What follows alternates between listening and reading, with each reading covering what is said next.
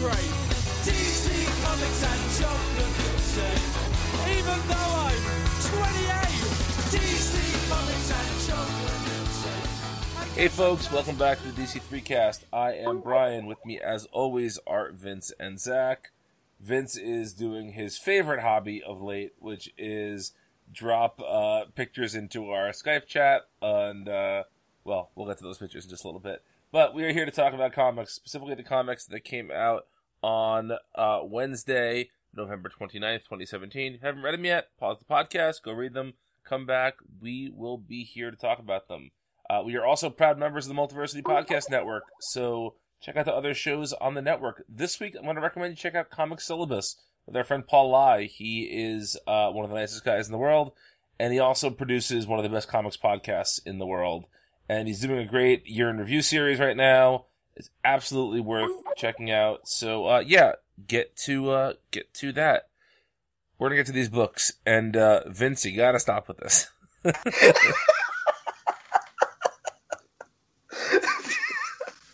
Okay. It's distracting. I'm trying to string together coherent sentences. The second to last one was the one that I saw, the one that jumped out at me this week. So Good job. That was the real one. Yeah. All right. My wife left me. We're laughing because your life is sad. Not kidding. Yeah, we're going to talk about the Aquaman Annual #1, though. This issue was written by, well, before we get to that, I just want to say one thing. So this is a fifth Wednesday, rather. So it means that DC put out predominantly annuals and other sort of, non-canonical, non-sequential books. With one exception, we'll get to that later. But can we say this might be the best fifth Wednesday release week from DC ever? Yes, I think so. I think so. I think it might be the best week of the year, honestly. That might be some crazy talk, but I can get behind it. It's pretty close. I mean, it's certainly pretty close. But anyway, Aquaman Annual #1, written by Philip Kennedy Johnson, illustrated by Max Fiumara, rather. And this, so both Vince and I included this issue in our top 5 single issues of the year for the Multiversity year-end polling. Unfortunately, it did not garner enough interest to make one of the top 5 spots, although our friend Justin Beeson also had it on his list there. If I had read it in time, it would have been, for sure. So, I mean, that's pretty high praise from the three of us. Guys, is this one of the best Aquaman single issues ever, if not the best Aquaman single issue ever? Best one I've read. Yeah. Yeah. Man, it was really good. It's funny because it does all the things that you shouldn't really do. Like, it tells a story that doesn't have any real significance to the rest of the sort of shared Aquaman story. It rehashes a really great story that's already out there, written by a legendary writer. And, it looks and feels totally different than the current series that it's an annual for. And yet, I mean, this was an incredibly effective issue. On just about every single count. Yeah, I mean, first of all, the art was fantastic. Man, it was really good. And second of all, in spite of all the things you mentioned, it being a what if, it being a retread, like, I feel like we get at least 3 Black Mercy stories per year, it seems like. Yep. But this was easily maybe the second best Black Mercy story I've ever read. And the payoff at the end, like, really, really worked, I think. Yeah, I agree with all that.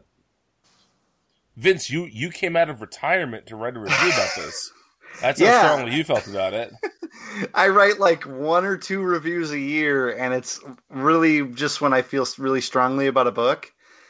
And like the second I closed this book, I was like, I got to email Brian and ask if I can call dibs on this one because it was so startlingly good to me, especially in the middle of the Rebirth landscape. Because like you guys have alluded to, this story has been told before, essentially. And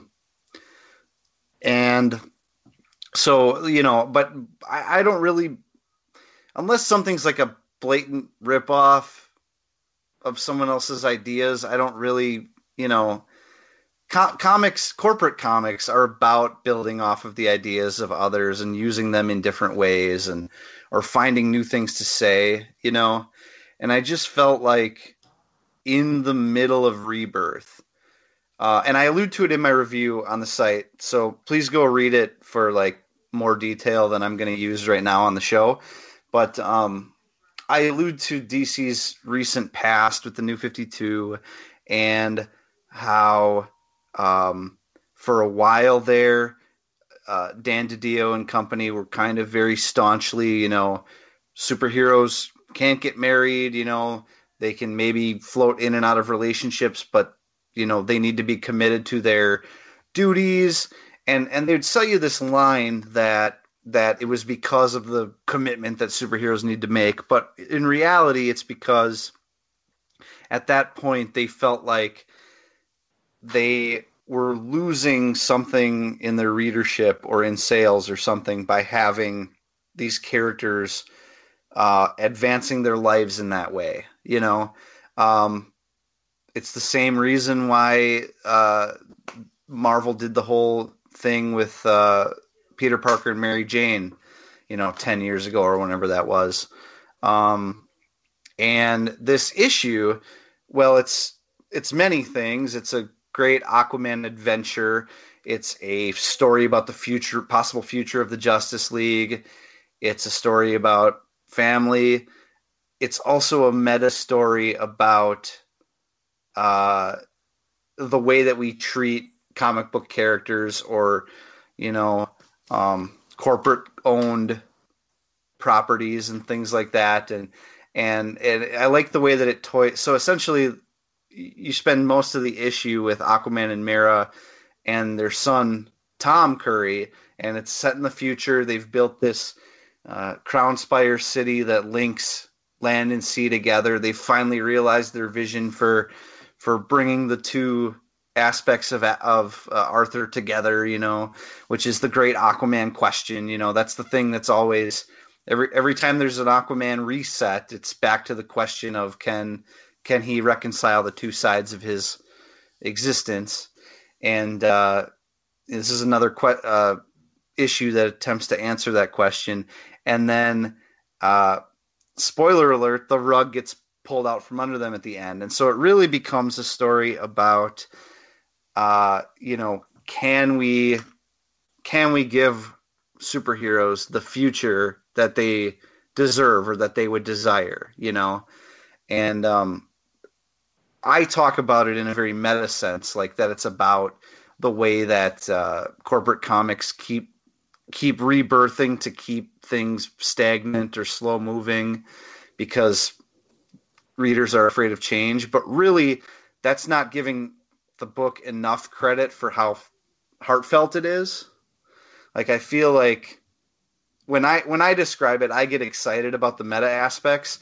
But even if you're not excited about that, there's a really like heart-wrenching story here, when it all goes away at the end, like it's surprisingly emotionally effective, even though it's going to happen. Right. So I'm in love with this issue, head over heels, guys, if you couldn't tell. I wanted to echo something Zach said, which is that, Max Fiumara does such great work here. But specifically, I love the way he draws old Superman.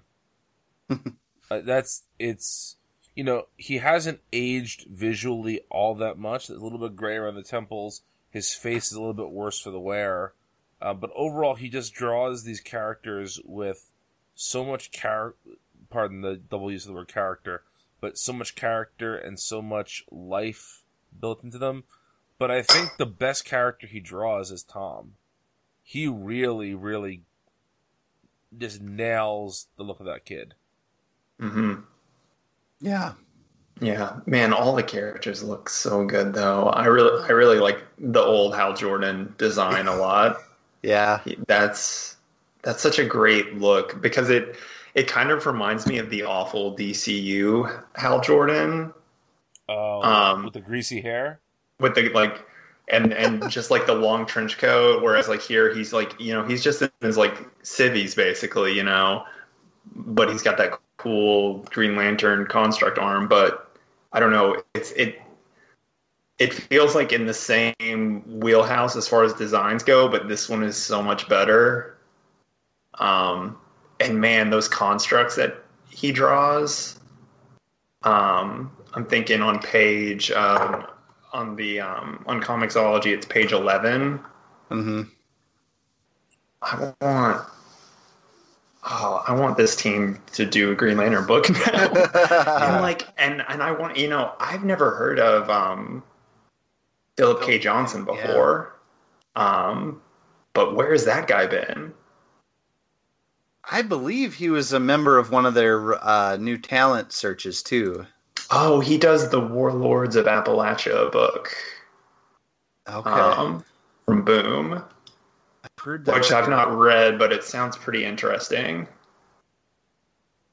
I'm gonna have to definitely give him some more attention, and hope that he does some more stuff for DC. I know Vince was chatting with him a bit via Twitter. Yeah, yep. Yeah, he follows me on Twitter now, so hi Philip. I like slobbered all over his book to the point where I think he felt he had to follow me. Man, if I don't follow this kid, he's gonna kill himself. I gotta. Yeah, exactly. And now he's gonna find that, rather than talking about comics, I talk about existential dread and dick jokes. So. And the Packers. Less so lately. That is true. More dildos, less Packers. That's your catchphrase for 2018. Yeah. That is my solemn vow. Yeah, no, I the more I think about this, the more that this is such a Alan Moore Superman riff, like in almost every way. Like you get there's the kid element to it. There's so much of it there. Yet I don't know if it's just that Fiumara's work is so distinct and different that helps it not feel like such a conceptual retread. But man, there's not a missed note in this entire book. No. Everything they go for, just it lands. It lands every single time. Do you think Fiumara would ever do like a regular run on a DC comic, like, or even just an arc? I think he could do an arc. Yeah, he's done. Did he do a Superman book recently? Yeah, I thought it was just an issue or two. I want like a full arc. I know he's like done a lot of stuff at Marvel. Has he ever done like long runs, or has it usually been like shorter things? He and his brother did the majority, if not the entirety, of the Abe Sapien ongoing.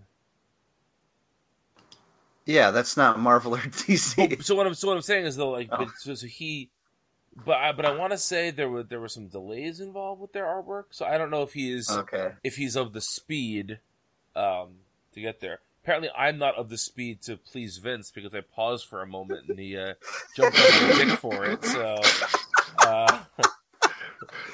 well, he looks for any excuse to do that. So. He certainly does. I hate you both. But anything else to say besides just how great this book is? I don't know. We could like continue to just like gush over it for a few more minutes if we want. I don't know. I want to say that I'm not somebody who gets. I'm somebody who cries over music more than books in general, and I was not like full on sobbing at the end, but I was getting a little misty at the end there, with with Tom melting away, and then I also really appreciated how they gave a little epilogue and said that that Arthur and Mira need to sort of figure shit out again because they were through this, and it so many times the consequences of these superhero titles just wind up being addressed and changed before the issue's even over. Whereas this gave the idea that this event would have stuck with them for quite some time, and I appreciated that. Yeah, and that's the part that sold the meta narrative for me too, because that part to me works both as an incredibly effective like emotional button, but also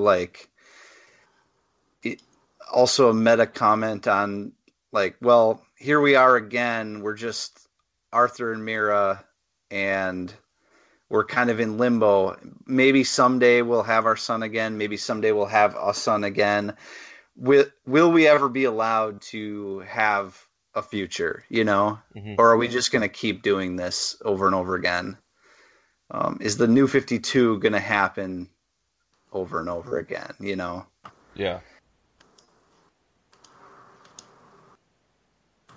Yeah. All right. Let's shift over to the next book then. We're going to talk about the Batman Annual #2, which was written by your friend and mine, Tom King, illustrated by Lee Weeks and Michael Lark. And this is another title from this week that garnered a couple of top 5 of the year votes at Multiversity. I don't know if I'm willing to go that far, but I will say that I enjoyed parts of this issue quite a bit. I liked this issue a lot. I think this is Tom King's best Batman issue, like by a long shot. Better than the Ace the Bat Hound one from last year with Lee Weeks? Oh, I didn't even like that. That wasn't Lee Weeks, though. That was David Finch. I'm sorry, that was... What? No, didn't Weeks do that?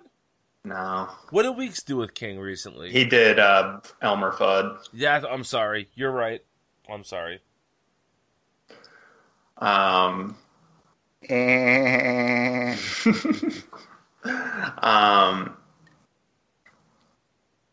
just thought this issue was really fun. It maybe did the best job of selling the bat cat relationship, and I mean that like specifically like emphasis on the bat and the cat bit that he's like so stuck is like sold on and just I guess I should like preface this with before this issue came out, that double page spread just kept getting passed along the internet like crazy. I kept just seeing people repost it and talking about how this was going to be the best issue of the year, while secretly in my head I was just like, no, it's just going to be another Tom King Batman issue. But then like I read it and I was like, I kind of had to pull my foot out of my mouth because it actually, I feel like this is the first Tom King Batman issue that really got what Batman is, Mm-hmm. It I don't know. It felt like a Batman story to me. And not just like a Batman story, but with it, kind of the way it ends, it's kind of, I don't want to say like a definitive Batman story, but it's one like some of the annuals we've talked about before, like the Aquaman one and For the Man Who Has Everything. It's like one of those stories that could kind of stand on its own as like a very quintessential Batman story. Hit us, Vincey. What do you think? Yeah, I'm pretty much with Zach here. Down to the part about like being skeptical when everyone was like praising it, and then reading it and being like, no, it really is that good. I mean, you love the last issue though, so this is right in line love with your normal thinking. It's true. Maybe Tom King is good again.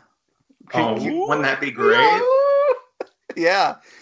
No, I loved how this was a game of it was like a literal game of cat and Fledermaus, I guess. Rat with wings. Yes, exactly. That's right. Lee Weeks, you guys. Lee Weeks is a master. Yeah. We always say stuff like, "Oh, I wish, artists like Lee Weeks could do like a regular run or do an arc on a book or something." But I think I've decided with this issue that if Lee Weeks does like 2 issues a year that are this good from beginning to end, day and you that's enough for me. Well, and this is, I mean, I remember when he was doing the like Superman stuff with Jurgens, and I thought that was really good. This blows that out of the water. Oh, this is crazy good. And it's like, I don't even know where to stop praising it because every single panel is special, I think. And it's so consistent from beginning to end. There's no drop in quality. Just Selina dropping into the Batmobile, every one of her facial expressions, like when she's sitting, when you see her head on in the cockpit and she says meow, that is such a perfect Catwoman face, It's so like mysterious and like sexy, but like fun and just, excited to be doing something bad, right? And like, then when she drives away and like she's like screaming or whatever that expression is, it's just it's just this perfect, or Bruce when he's chasing her and she says Bruce Wayne and he stops and he's got like the eyebrow raise. It's just the perfect face. And every choice Lee Weeks makes is like I believe all the body language. Like when Bruce is like looking around after his pen is gone, and then he hears like the meow. Just like the way that Bruce contorts, it looks like a big man who could be Batman, but like it's so animated, Yeah. God, it's and then when they're both on the roof later in the issue, and like one page on the left is Batman, and on the right it's Selina, and he's saying why. That's like that's magnificent, That's epic in a way that Batman. That this kind of like Batman Catwoman thing hasn't really been. Yeah, or any of Tom King's Batman to date. I guess like the dialogue has really annoyed me all the time with him. But one of the things that really annoys me is that I don't feel like he's got a great stable of artists to work with. Mm-hmm. I don't feel you get a lot of those really epic artistic moments from it. And like that's what tickled me about the Joel Jones issue, because I really felt like he let Joel go wild with that sword fight between Talia and Selina, right? Mm-hmm. And I feel that kind of here again with Lee Weeks. I guess he sort of did that with Bane and David Finch, but maybe because I'm not as much of a Finch fan, like it just didn't come home for me, Mm-hmm. But man, Lee Weeks just owns this.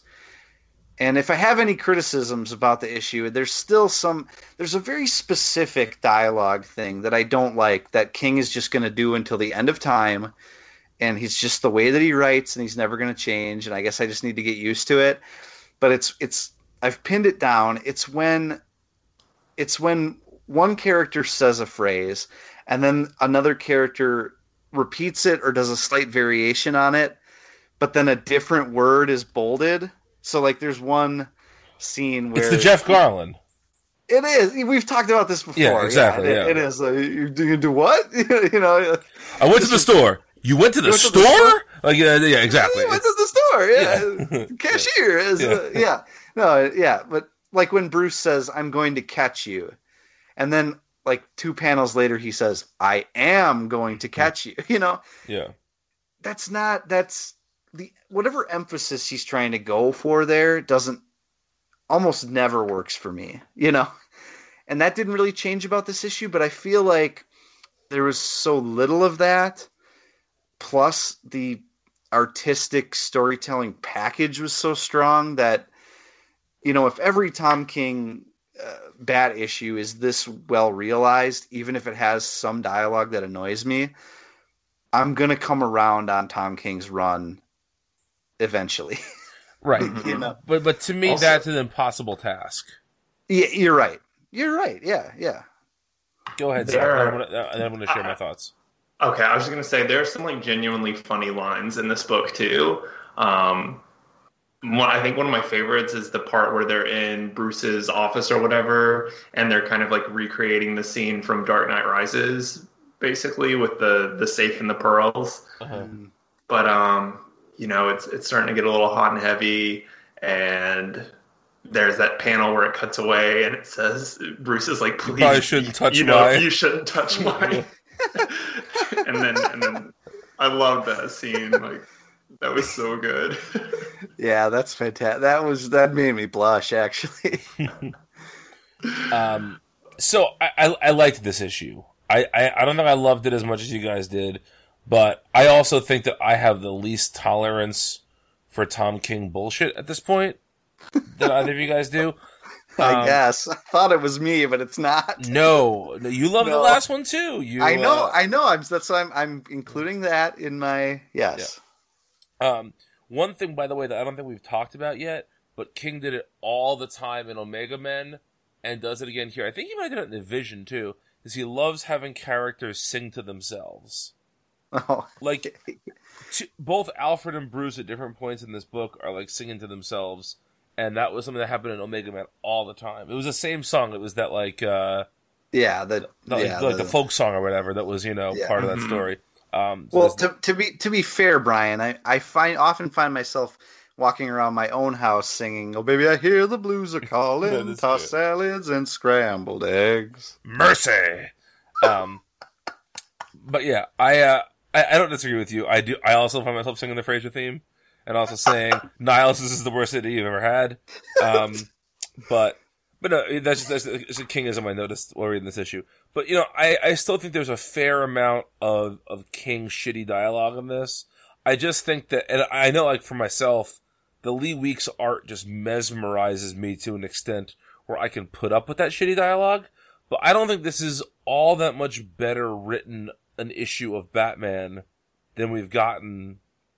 It is certainly a little bit better, but I don't think it's head and shoulders better. I think it's just that the art is so perfectly done that we don't notice the words so much, which is kind of how comics should be.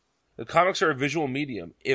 So Jeff Lemire just said to me, I was interviewing him for the site this week, and he said, like, a poorly drawn comic is going to suck far more than a beautifully drawn, poorly scripted comic.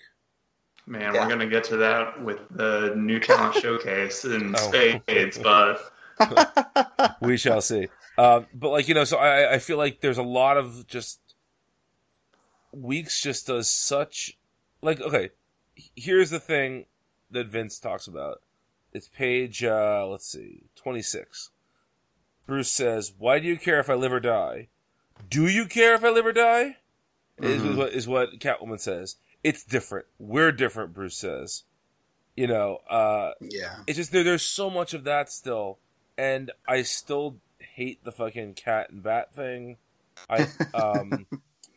But I will say that more or less, like you said, if this was how the every week Tom King Batman book read, I would have nowhere near the problems with that book that we have on a week-to-week basis.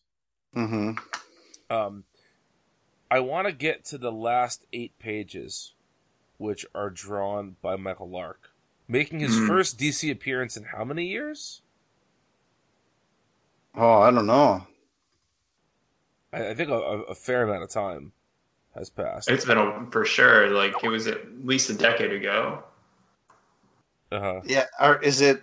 What was it? Was it? I mean, it was. He definitely did Gotham Central. Did he do anything other than that?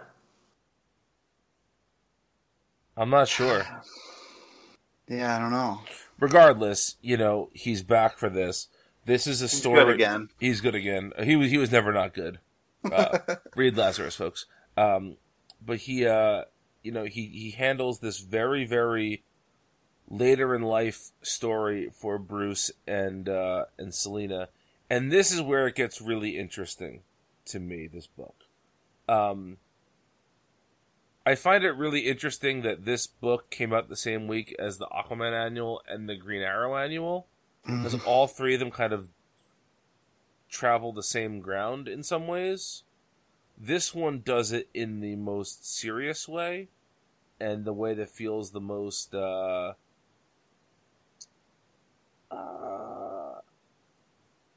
canon? Maybe canon, yeah. Maybe that's the way I'm looking at it. I feel like this could be the end of Bruce Wayne's life. Right, that's kind of what I was trying to get at with my definitive Batman story comment. Mm-hmm. Now, Vince, I want to talk to you about this because you texted me something really interesting about the boat and the street thing. So yeah, so I was just trying to figure out, because Tom King keeps going back to this, we met on the boat. No, it was the street thing. And something that we've always said about Tom King's Batman since the beginning, even though we haven't liked it, is that it's interesting, even if it doesn't really work, how Tom King tries to write a Batman that is like Frank Miller's Batman, but also Adam West. Adam West Batman, and everything in between, but not in like the Grant Morrison way where everything tonally is right, even though everything counts and everything is tonally correct. Like, his tone's all over the place. But it got me thinking about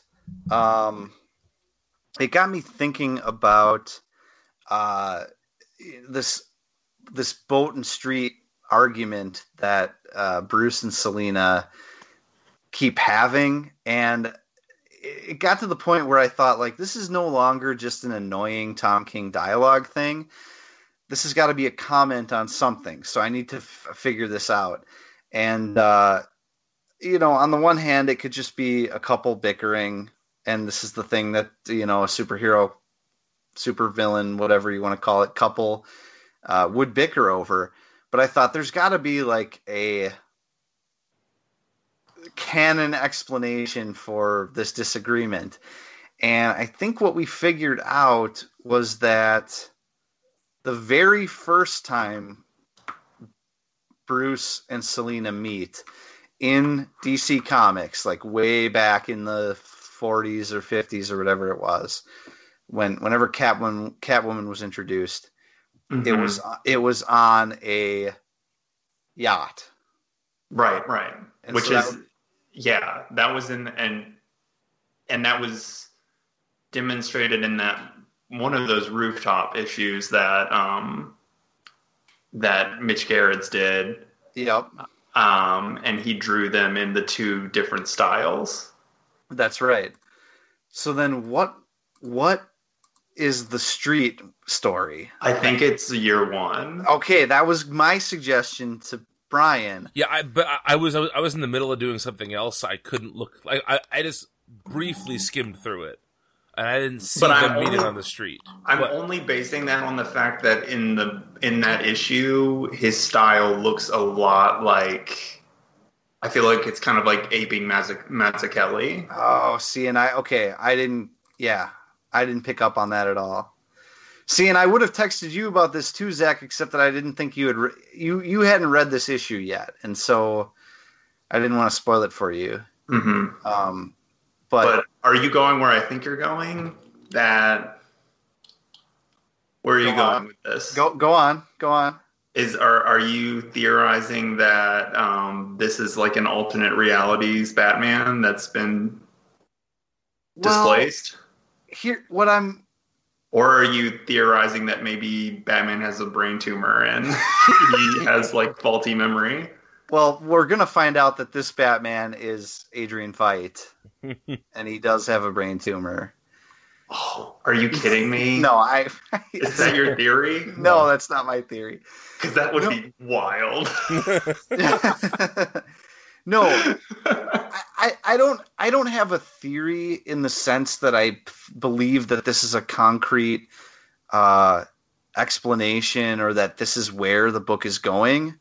But it's a thought I had, which is that we see Bruce and Selina's daughter, and it's Helena Wayne, right?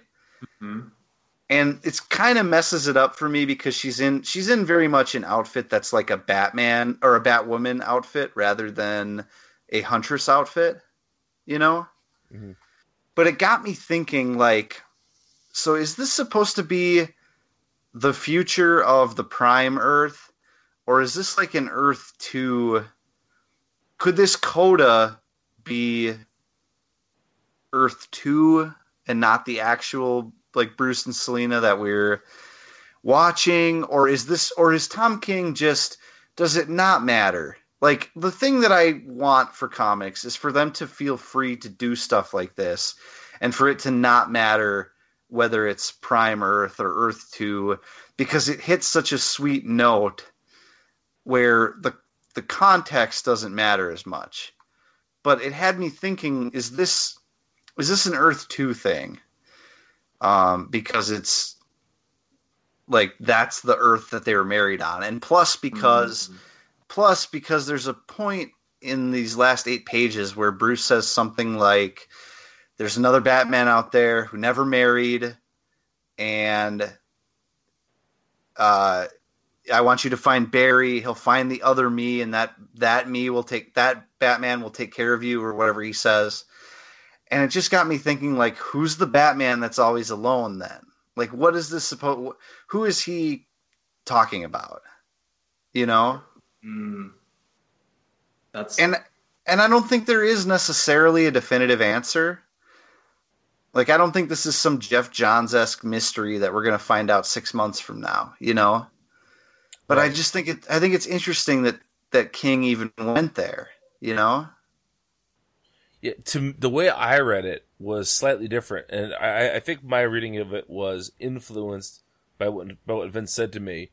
My second reading of it, rather. But I took this as being, this is the Batman reality we haven't hit yet, in that there hasn't been a Batman Reborn the way there was a Superman Reborn yet. Like, in that Superman Reborn story, we got all the versions of Superman aligning into one reality, right? There was no more New 52 Superman and post-crisis Superman. It was the same person. So I kind of took this is that for Batman. There is no more pre-crisis, post-crisis Batman, because he didn't really change it in the New 52, you know? So this is the united version of Batman that sort of encompasses everything about the character's 80-year history. So this is the definitive end. Yes.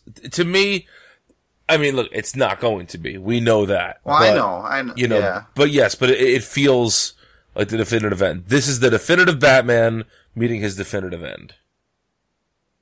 I'm surprised they let Tom King go there then. Because it's not going to be anything. It really isn't. Well, I know, but then it gives, you know, it seems to preclude another writer from doing it a different way. Even though it technically doesn't. Yeah, I mean, it's... You know what I'm saying? Yeah.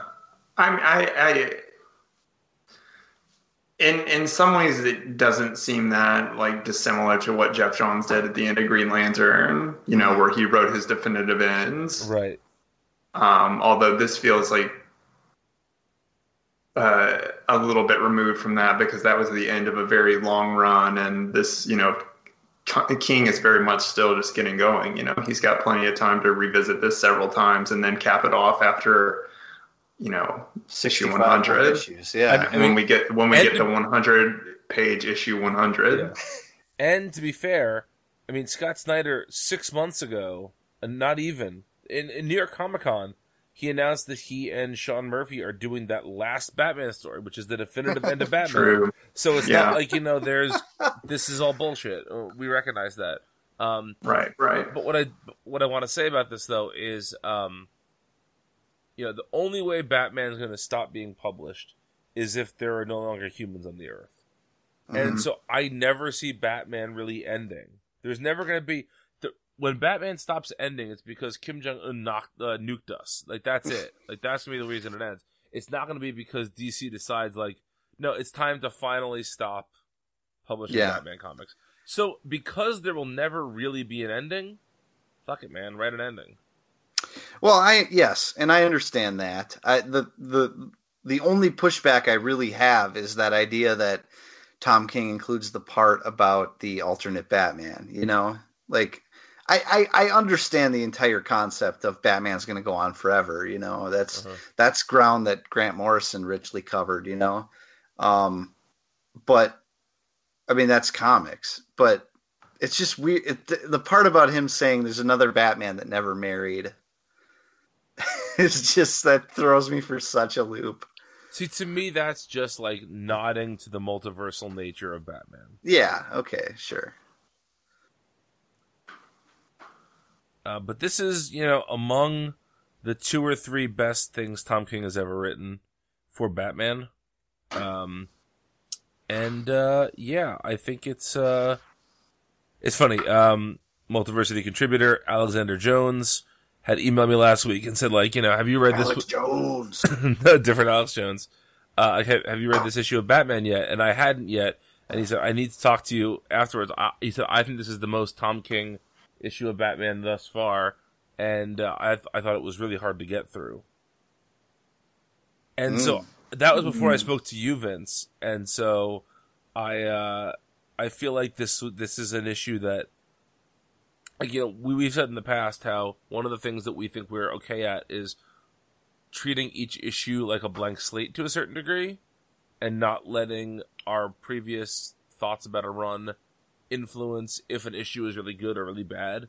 And so I think that maybe this might be just, if you don't have the stomach for Tom King, I don't know if this issue is... If you never had the stomach for Tom King, or you lost it quickly and violently, you might still dislike this issue. But to me, this is one of the best King Batman issues, easily, if not the best one.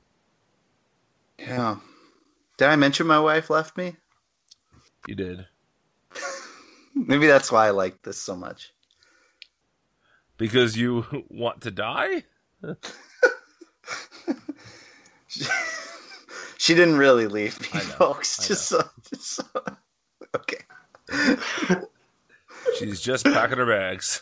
It was her birthday actually over the weekend, and she has the same birthday as her trainer Lance, and they went away for their birthdays, which I thought was a little weird, but I hope they're having a good time.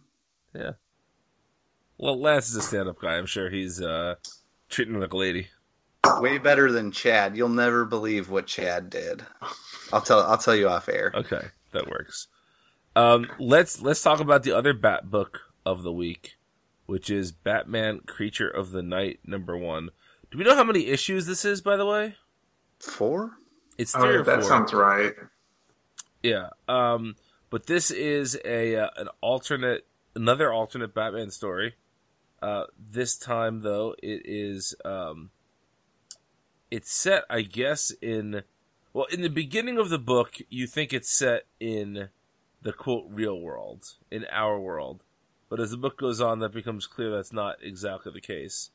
But this issue, this miniseries is illustrated by the great John Paul Leon, who we recently saw do some Mother Panic stuff, and written by Kurt Busiek. And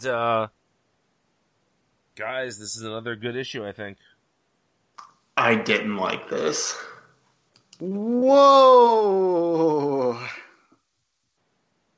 Speak on it, Zach. Yeah, So- I'm kind of speechless. So I really like Secret Identity. It's been a few years since I've read it, so I'm a little fuzzy on some of the details, but I do remember being a big fan of it when I read it. And I guess, like, for anyone who doesn't know, Secret Identity is a book that Kurt Busiek did with, was it Eminem? Is that right? Yes. Yeah. That was essentially the same premise. It was about a boy who had a name very similar to Clark Kent, and he was in the real world, and he ended up getting, having like Superman-like powers, and it was basically, kind of a boy who was like Superman and grew up reading Superman. He was essentially like Superboy Prime if he was good. And that's what this is with Batman. And I kind of really hate that. Like, as I was reading this and we started to like retread all of the like Batman tropes in the most like groan-worthy way, and we had to recreate Bruce Wayne beat for beat, but just like slightly differently. And then I just hated it. Ooh, the hate. Oh, man. I really didn't like it. I mean, there were a few things I liked, and the twist about, how kind of this Batman manifests is promising, and so I think there is hope that I might like the series as it goes on. But at least like the first half of the issue, I was just not feeling it. I mean, a lot of what you're saying is not wrong, Zach. I understand the way you feel. However, I think that, first of all, visually, this thing is such a treat. It looks really good, but I also just feel like up to a point, there was a very long time reading this issue, probably 20, 30 pages, because it's it's a pretty lengthy issue. It's about 50 pages. So for at least half of it, I was thinking this book doesn't really need to exist. What is this? Yeah. What is this book doing that justifies its? It felt like it was just retreading Secret Identity in a really uninteresting way. Mm-hmm.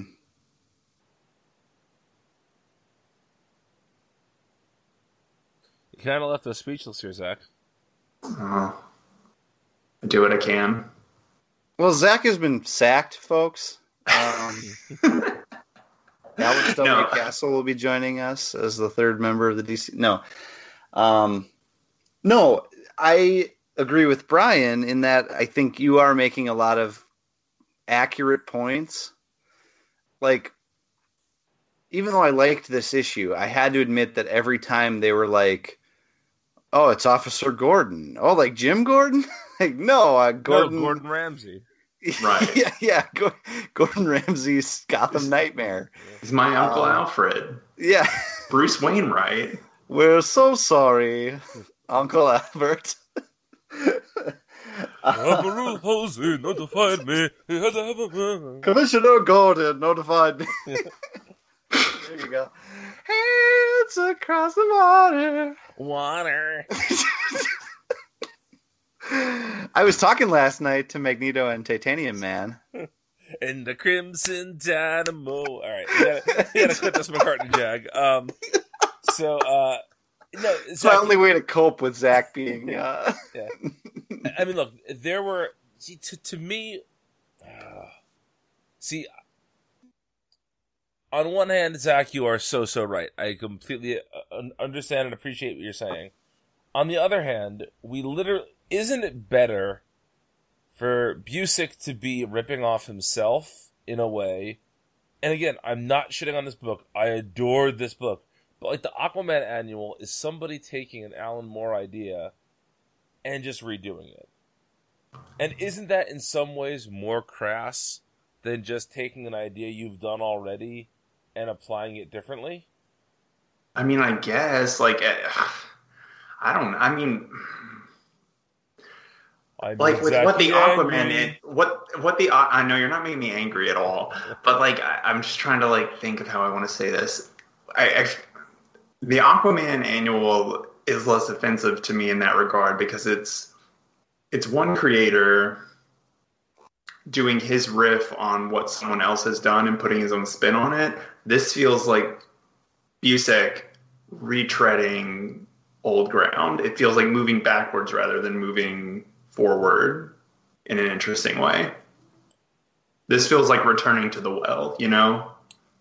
See, now, the vibe I got from this is kind of... And again, they're very different, so I'm not comparing apples to apples here, but is the way that the Marvel, like...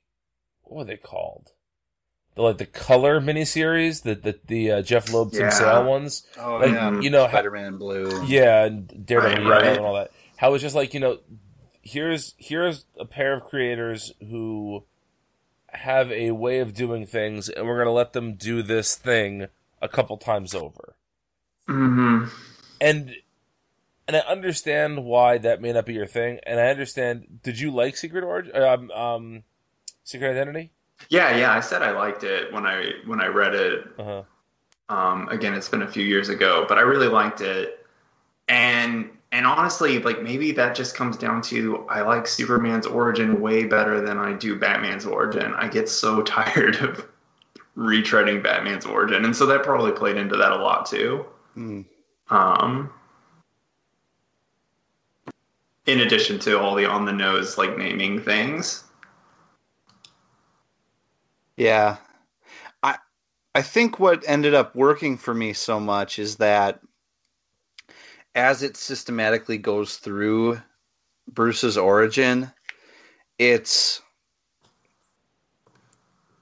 so much more brutal, not in like a violent way, but I mean like brutal in pretty unforgiving. So because of circumstances, he can't go live with Alfred, you know. He travels the world, but it's as this like sort of pushed aside kid who just gets to ride horses and stuff and isn't actually doing what he wants to do. Doesn't feel like he belongs anywhere. You know, there's no real community.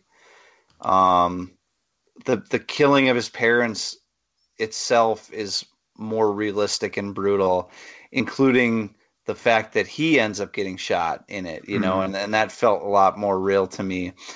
And so it felt like every step of the way, like, in order to sell a story like this, Kurt Busiek really had to sell that Bruce's childhood would have been miserable. And that really worked. Like, I felt that the whole way through. Yeah, this very much to me felt like the idea of what if Batman could never become...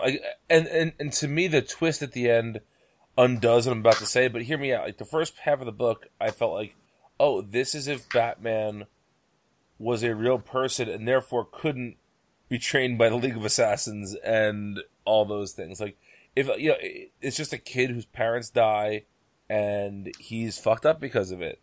And his life is not this magical, enchanted, you know, hero's journey. It's just a sad orphan's tale. Yeah, and it's also not angsty. Like, we've seen versions of this story where it's just angst, and I feel like John Paul Leon's like understated art, as well as sort of the there's something about the way that Busiek writes it where it's like it's not cynical, it's not angry, it's not like pissed at the world, although Bruce gets angry once or twice, you know, but like it's sad more than anything else. He's defeated, you know. Yeah.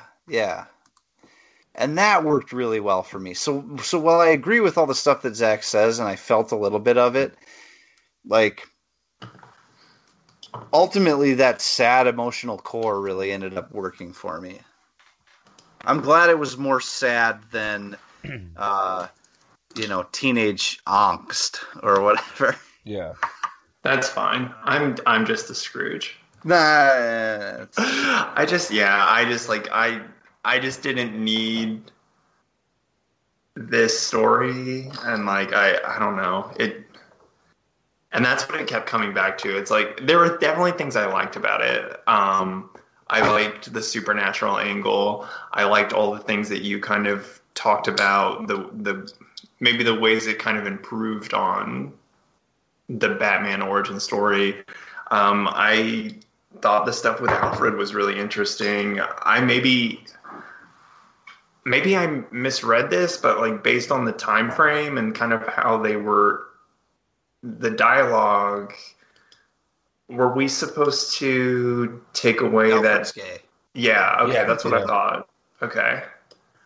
Which is, interesting that they made it a period piece and are like kind of addressing that issue in a really, really, I thought fairly subtle way. There's a lot of interesting things going on here. And so, like I said, I think I could come around on this series. It's just this first issue didn't win me over. Sure. Interesting.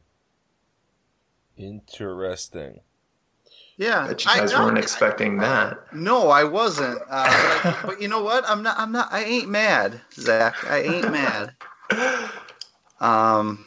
No, that's fair. That's totally fair. I will say that.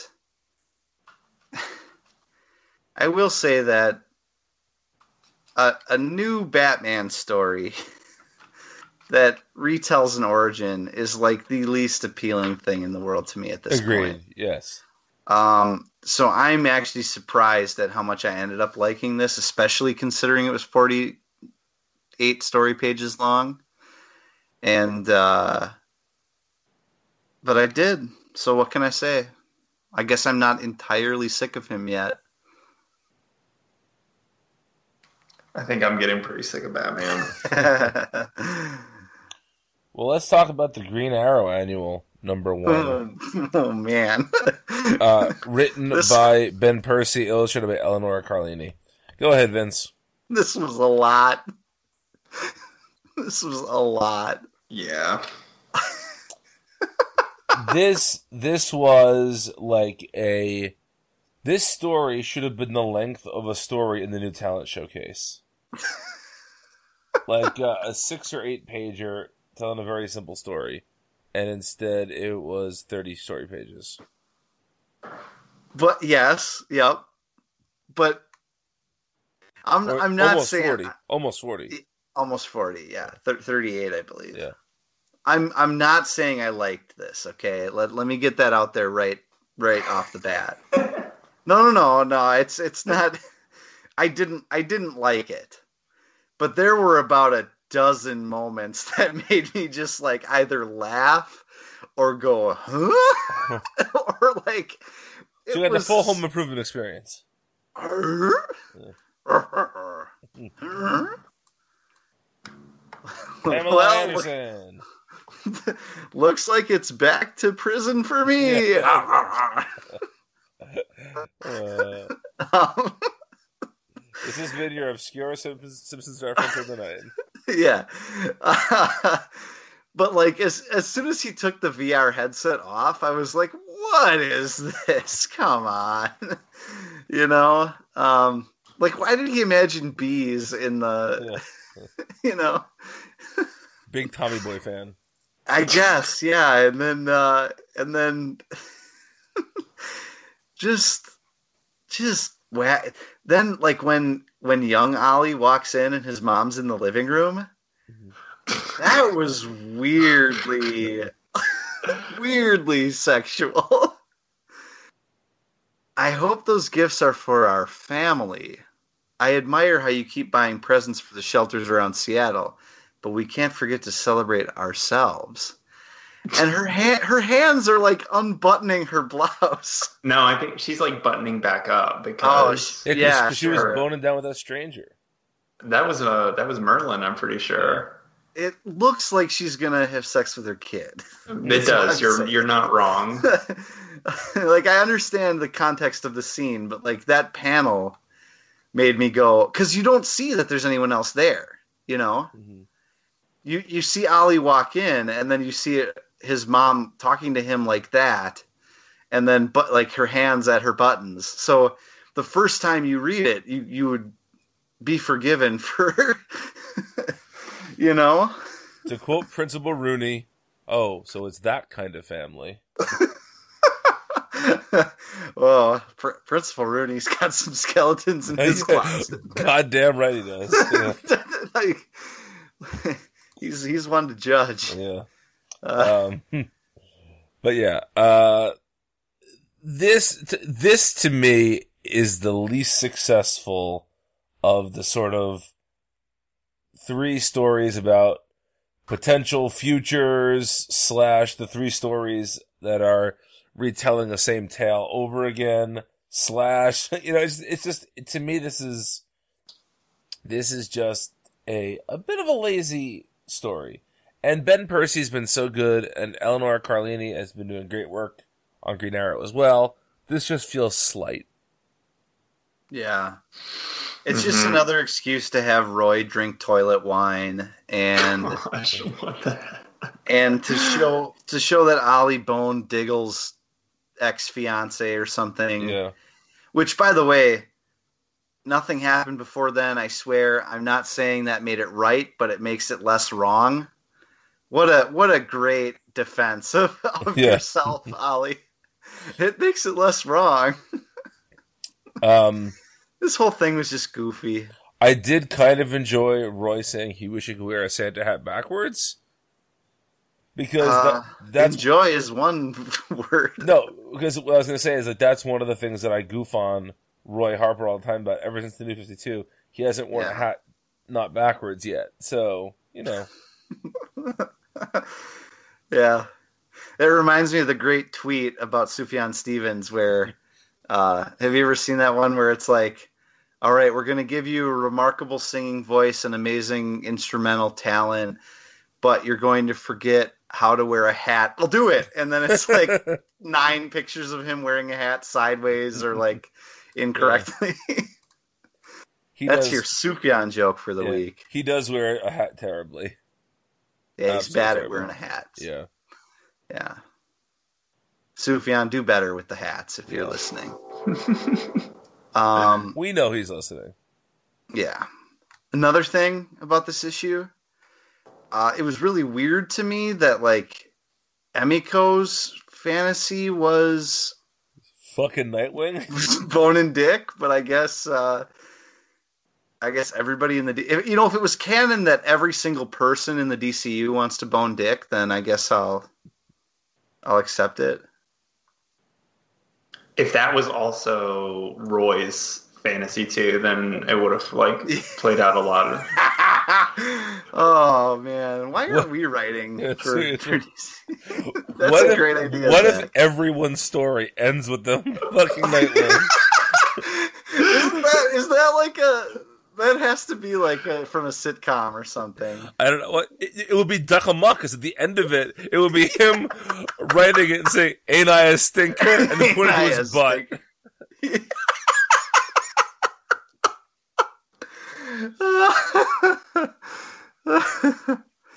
Oh, and then the real ending is like the ending of that one season of Dallas or whatever, and it's Dick in the shower. Yeah.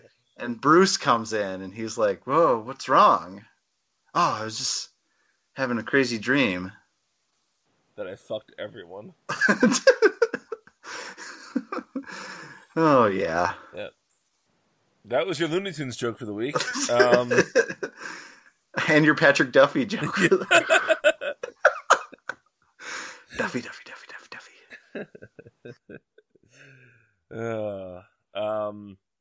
Anything else to say about this garbage? It was at least the fun kind of bad, you know? Yes, yeah. Like, it wasn't dreary. There were so many wacky moments that I laughed my ass off while not liking it very much. Interesting. That's an interesting series of emotions to have at the same time. Yeah. All right. Anyway.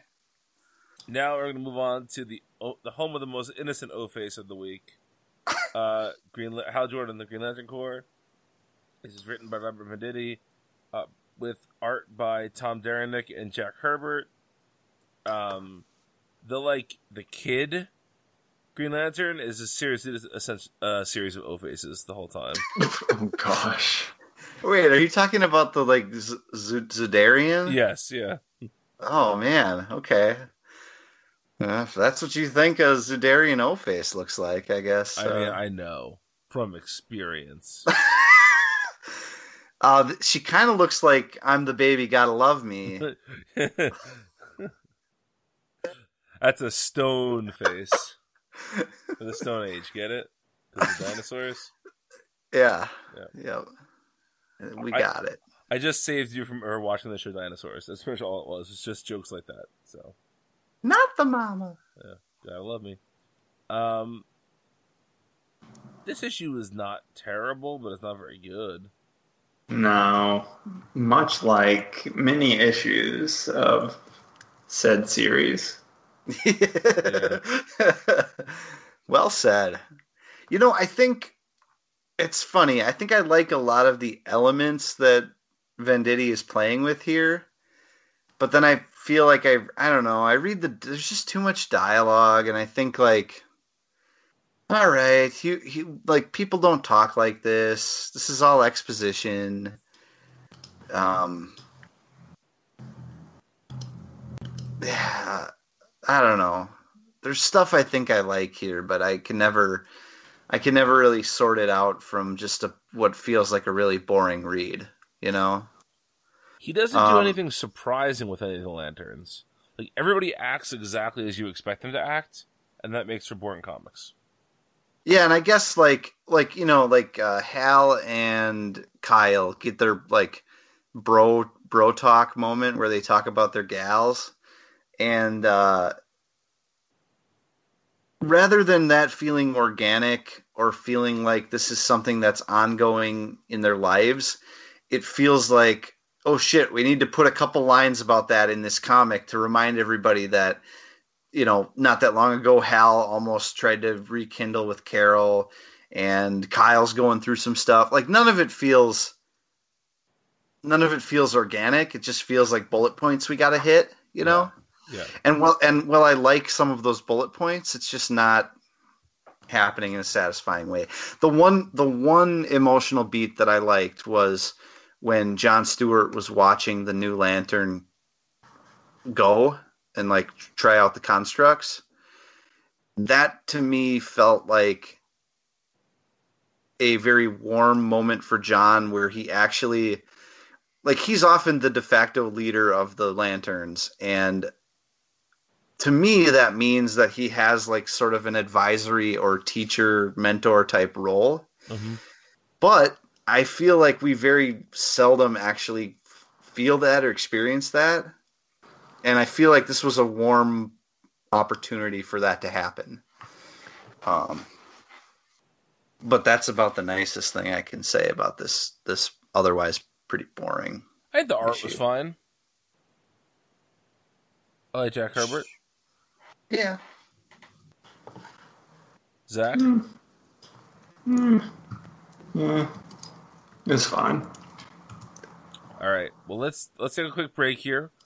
We'll be back in just a second with more DC3cast. Hello, we're the hosts of the Multiversity Manga Club podcast. I'm Emily. I'm Zach. And I'm Walter. Each month, we pick a manga to read and discuss among ourselves. Past books include Monster, A Silent Voice, And Pokemon Adventures. We also look back on the past month's installments of Weekly Shonen Jump, discussing the highs and lows from the Viz anthology. We've even discussed notable manga adaptations like Netflix's Death Note. At the end of each episode, we announce next month's book club pick so you can read along with us. We're always open to suggestions for future books as well. So join us on the first Friday of every month on multiversitycomics.com, Apple Podcasts, or your podcatcher of choice. And we are back. To show you what a weird headspace I'm in right now, I almost just said, it's time for the Justice League 3000 annual. Thank goodness it's not. It's time for the Justice League of America annual, #1. Oh boy. Written by Steve Orlando, illustrated by Kelly Jones. Yeah, here we go, boys. What are we doing here? I really liked this, except for one aspect. The art? The art. Oh, I loved all of it. Oh, this man. is the best issue of Justice League of America. Yeah, for sure. I'm with you. Yeah. There. It was a real mixed bag, and that's why I have no idea what to think about this issue. But I do have one very important question for you that is suggested but never established. The other, are you pronouncing it Caesarian? Is that So, I always say Zarnian. Zarnian? Okay, yeah. I'm not looking at the word at the moment. The other Zarnian, is that supposed to be Sexy Lobo?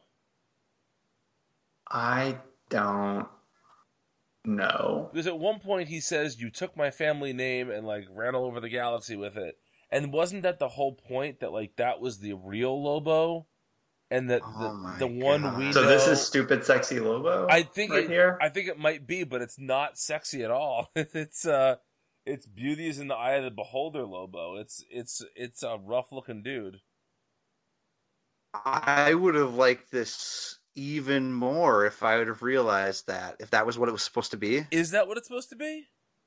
Well, I don't know now. I'd have to like reread the issue, because this is literally, I did not think of that at all. Like, I think Kelly Jones is... I mean, Kelly Jones, like, he's such an amazingly 90s artist, right? Like, this is the most 90s that this book could ever be or will ever be. But the downside of Kelly Jones is that no character looks the same panel to panel. Everyone's face is made of Play-Doh, and it's always a windstorm. Like, everybody is always just slightly changing. See, and I don't get it. I was on with Mike and Greg, and I admitted to not being a Kelly Jones fan, and they acted like I don't know what, took a shit on both of their heads or something. And I'm reading this, and I'm like, and you know, don't tell me he was better in the 90s or whatever, because I've read that stuff too. I'm reading this and I'm just like, I don't get it. Like, I love this story, but like, I don't get what people see in this art. I kind of liked the art because it reminded me a lot. Strangely enough, it reminded me a lot of like early issues of Sandman, which is I can not see what this is at all, but I still liked it. But let me just say, I think I've just disproved my Sexy Lobo story. Because the dialogue, I read it quickly. It says, "You took my family name and soiled it across the spaceways. You made Trib synonymous with cowardice, with hypocrisy." So he's saying he took the name Trib and soiled it. Whereas I thought he meant just Lobo. So again, not Sexy Lobo. Gotcha. My bad. I think didn't Sexy Lobo get trapped in he got trapped in a Brainiac bottle in Green Lantern, right? Didn't that happen? That did happen. That's a sentence that is factually correct. Oh yeah. This is so good though. Like, Steve Orlando is never better than when he's writing Lobo dialogue. It's so good. He's the only guy that could make me want to read Lobo saying frag like every other word. You wouldn't have read like a Grant Morrison 52 spinoff, Dolphin God Lobo? Where was that? I'm saying if it existed. Oh, if it existed. Yeah, of course. You said Orlando's the only guy who would want you to read that. Whoever has been able to make me want to. You know, if for some reason Grant Morrison gets a bug in his ass that he wants to write Lobo, by all means. By all means. Yeah, this is... Anyway, this was great. Dolphin love. So much dolphin love. Yeah. I love that this is a two-person team. Like it felt like a throwback to the days when there were team books where, like, for one issue, you would only see two members of that team hanging out on like their day off or whatever.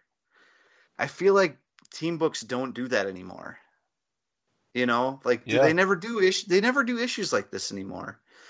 And you really got like an insight into like a potential push and pull friendship between, and I put that in air quotes, Black Canary and Lobo, you know, like you get them feeling one another out and then like coming to an understanding. And it's just, it's kind of a song and dance that you never get in a team book because you don't have enough time. Mm-hmm. I really dug it. Yeah. What's so frustrating to me about this issue is that there are pages and panels where I think Kelly Jones is like spot on, and there's pages and panels where I think it's just, I mean, his Lobo looks like Kurt Russell in one panel, and literally the next panel you see him in, he looks like I don't even know. Like there's no like consistency whatsoever. Mankind, the wrestler. I could buy that, sure. It's just, you know, I understand that it's all about like being expressive and telling a story visually, and that you shouldn't worry about the draftsman element as much, and I agree with all that in principle, but there's a certain point where I feel like that it starts to flip the other way for me. Yeah, because I don't think I'm going to sound like a comics Luddite saying this about Kelly Jones, but I don't think the storytelling aspect of it is that strong either. You know? Did Kelly Jones do the Road Runner? Yeah, the Lobo Road Runner. Yeah. Okay. Greg loved that issue too. Because like Kelly Jones is historically a Lobo artist, right? Is that maybe? I thought he had done. Yeah, yes. Yep.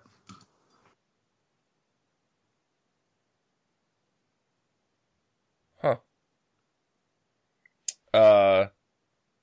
There was now I can't find anything now. Are you sure I didn't make that up? Well, at the very least, there were some covers, right? Like, weren't there covers that he used to do for Lobo? I don't know.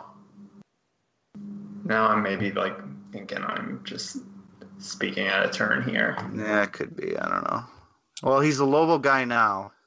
He's done more Lobo stories in the last year than not, I guess. So just like how I took the bus once and now I'm a big bus guy. You're Mr. Public Transportation. I am. I'm a big time commuter. Key to the city, Vince Ostrowski. You are to buses what Joe Biden is to Amtrak. That's yeah. Don't run for president, please. I love you, Joe. Don't do it. Don't do it. All right. Let's talk about Mystic U, because I think we're going to have a lot to say about this book. Alyssa, what does that mean? It's really good, I think. Written by Alyssa Whitney, illustrated by Mike Norton. This is Hogwarts in the DCU. I mean that in a good way. 100%, yeah. Zach, what'd you think of this issue? Man, I really liked it. It was a lot of fun. I mean, it was exactly that. It was Hogwarts in the DCU. It felt. I've been like a big proponent of, for a while, the idea of Harry Potter comics. Like, I think that's just a thing that probably needs to happen. If of all the like ways that they could continue that story, like, and it needs to be at Boom. Those are my two things. But like, I'm on a tangent. But this is like the closest to my idea of that. And it felt like it had a very X-Men vibe also. Mm-hmm. It felt like Magic X-Men in the DCU. I'm nodding. I'm nodding like that. I'm nodding like that Jack Nicholson gif from The Departed. at everything you're saying, Zach. It's just like, it was so good. And I didn't expect to like this very much. Why not? Oh, just because I sometimes out of continuity stuff. Like it's not Elseworlds for me are kind of hit and miss, and that's what this felt like from what I had read about it or what I knew about it, very Elseworldsy, and I didn't know if it would fall on the side of like me caring or me not caring, and it very much fell on the side of me caring. I don't know if this is supposed to be out of continuity now. You don't think? I don't know. Zatanna kind of messes that all up for me, considering we just saw her detective. And like Enchantress doing things. But the whole point of this story is that, like, at least if I'm reading it right, that like reality's been rewritten multiple times, and so this could be before our current reality. Okay. I also think like it also doesn't matter very much. Yeah, that's what I was gonna say. It like struck a chord where it really doesn't matter like where or when. I feel like it's gonna end up being a really good story in and of itself. But man, it's so fun. The art is fantastic, and so many cool. Yeah, he is, and so many cool nods to. Again, things like Sandman and the stuff that inspired Sandman, old House of Mystery, House of Secret stuff. It's so good. There were a ton of really cool little moments where, for longtime readers like us, you were nodding and saying like, "Yes, this is great. That's Felix Faust's son." Like, there's all these great little moments. But I feel like you could give this book to a brand new comics reader, and they would have no trouble following it. Yeah, absolutely. I think Whitney did an amazing job of also capping this issue off in a way that makes it almost a one shot. Like you could end it right here. Yeah, really, and just say like, hope this is a team that you may see again in the future, hopefully. But Zatanna died back on the way to her home planet. Yeah, basically. Yep. So, man, I just thought it was fantastic and like legitimately funny. There's so much funny stuff. Like the character that runs away, like when he first runs away, you don't realize that he's literally run away for good. Yes. And then someone mentions it later, like there's been a mysterious disappearance of a student or something. And then that like when I read that part, it made me think, oh, he's going to come back as like he's either going to redeem himself or he's going to be like screw something up later. Right, yeah. And then you see him at the end and he's just at home. He just like quit. Like, it's so good. Like most writers wouldn't bother to land that joke, but because she did, it's just fantastic. Mm-hmm.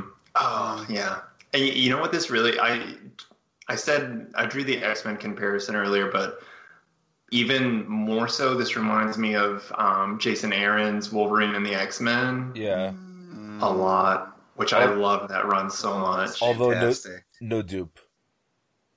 Well, we got Goop. We got Goop or whatever his name is. I was hoping you. Yeah, I was gonna say I was hoping you guys would take that bait. So thank you for doing that. Yep, we got plop. That's what it is. Yeah. Oh man, good. Really good. Really good. One bit of Mike Norton art that I want to point out is on page 22 of our PDF anyway, where Zatanna's trying the illuminate spell, and she's like reaching towards the reader to like cast the spell.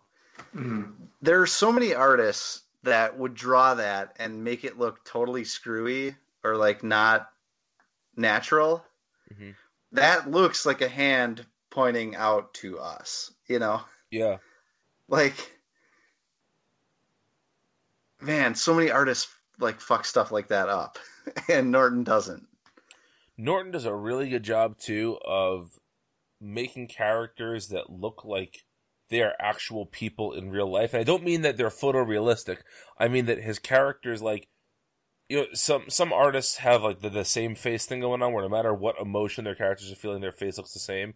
Norton is the opposite of that. Norton's characters are incredibly expressive, but unlike Kelly Jones, in every panel who you're looking at. Like, his characters are so expressive, and they all look like themselves, and he's fantastic. Yeah, well, and consider like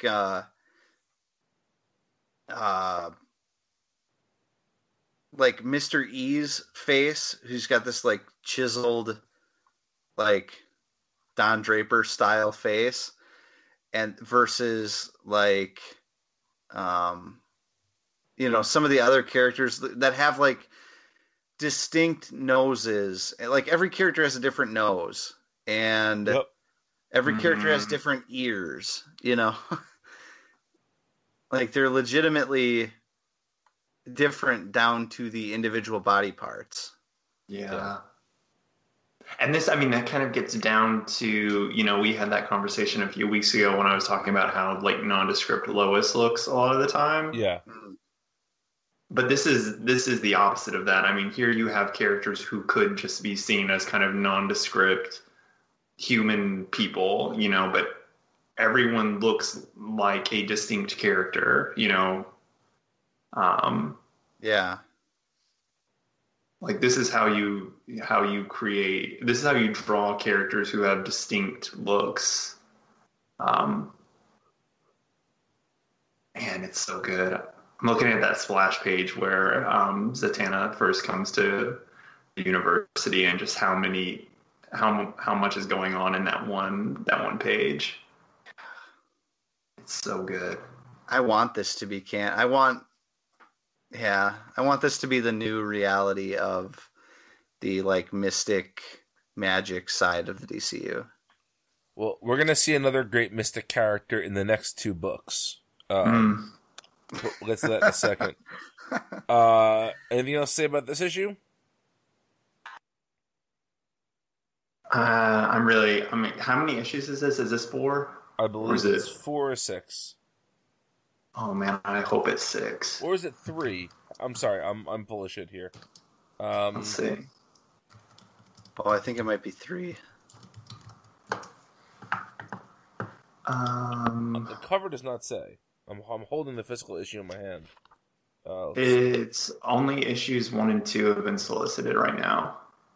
Oh, you know what? This might be on the Supergirl being super type release schedule. It is bi-monthly, yeah. Oh well. Herm. Herm. All right, let's talk about this new talent showcase. Guys, this is so bad. Okay, it is bad, but I want to talk about the things that were good. Okay, and there were a few bright spots. I'll give you that. I would read at least the first 3 issues of both this Dr. Fate book and the Poison Ivy books. Yes. Dr. Fate specifically, for me. Poison Ivy for me specific. That to me was the best. For my money, that was the best story. So, and like it or not, we're gonna read the first 3 issues of the Duke story. Oh gosh, Yarp. No. I think it's interesting here. It's a lot easier to get a feel for whether or not I like an artist in these, short little stories than it is the writer. Mm-hmm. I couldn't really get a feel for any of these. I mean, a few of the writers made more of an impression in terms of their voice, especially whoever did that Nightwing story. Oh yeah, Al Letson. Al Letson, yeah. I feel like I got a feel for Al Letson. That issue was really wordy, but I don't say that in necessarily a bad way. That I had very few problems with that story. Right. Like I actually liked the voices in Dick's head Yes. bit. Yes. The talking heads. I thought that was like a really nice touch.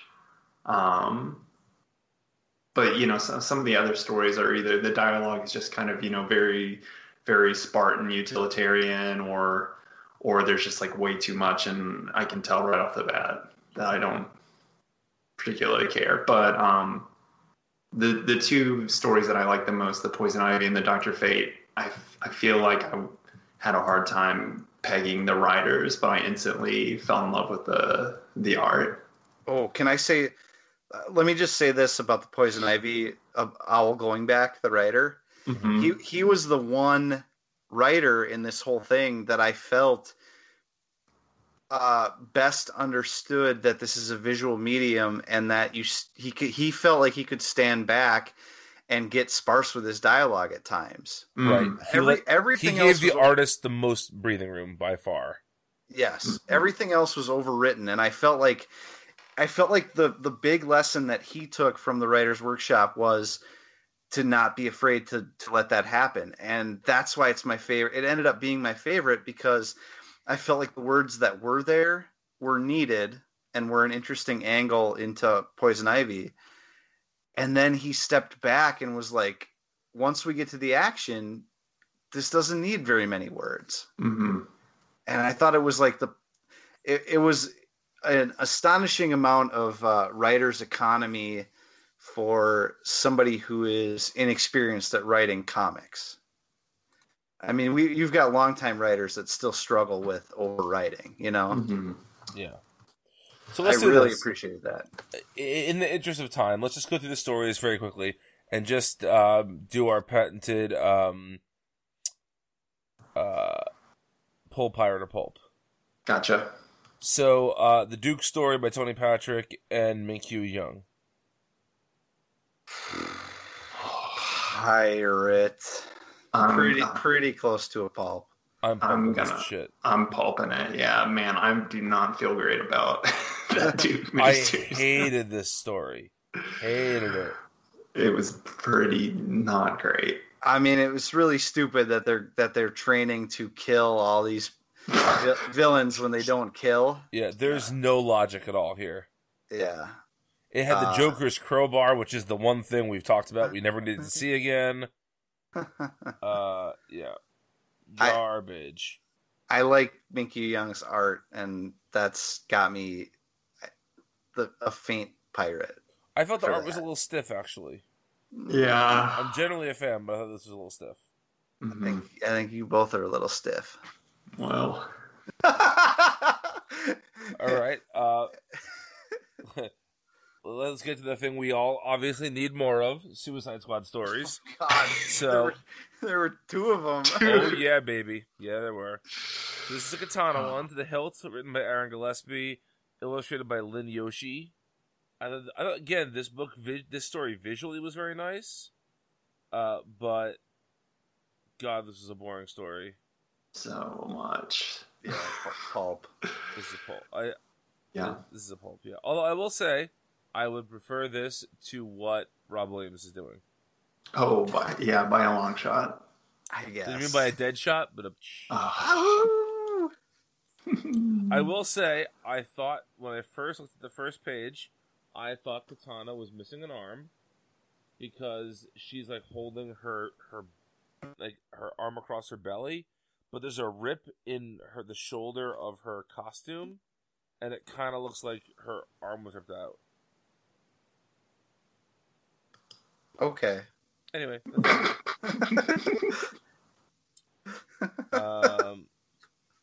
Yeah. Hell yeah.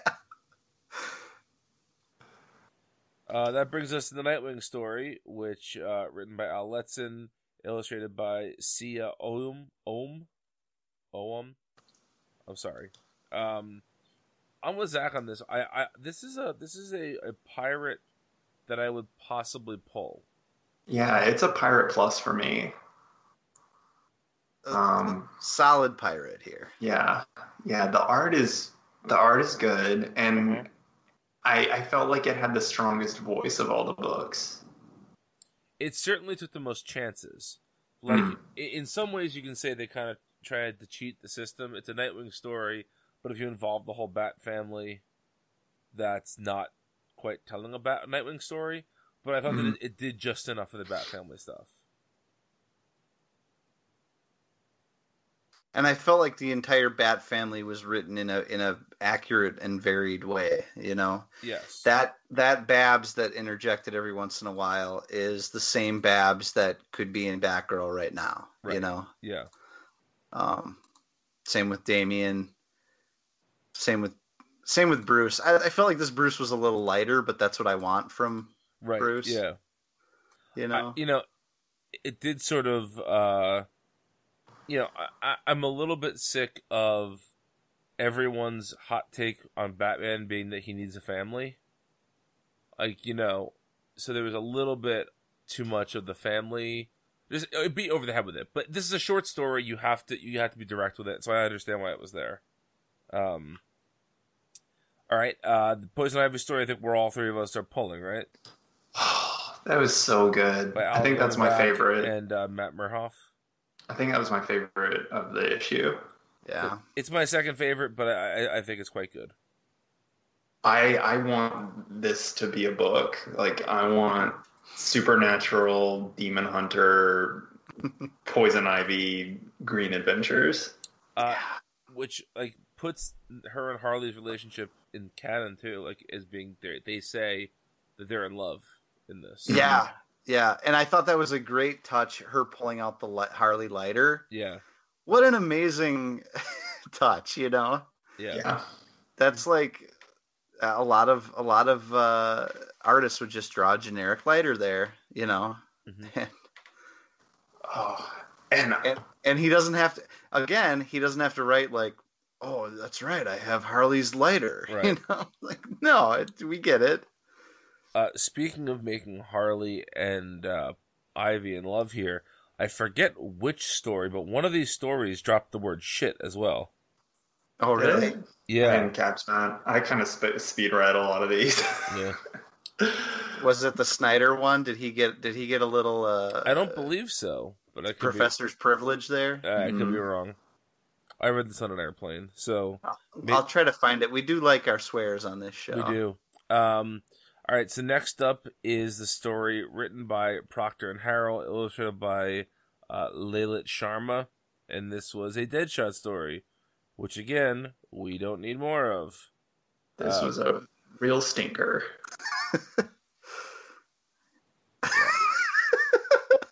I actually think this might have been the one with shit in it. Actually. Oh, you're not wrong.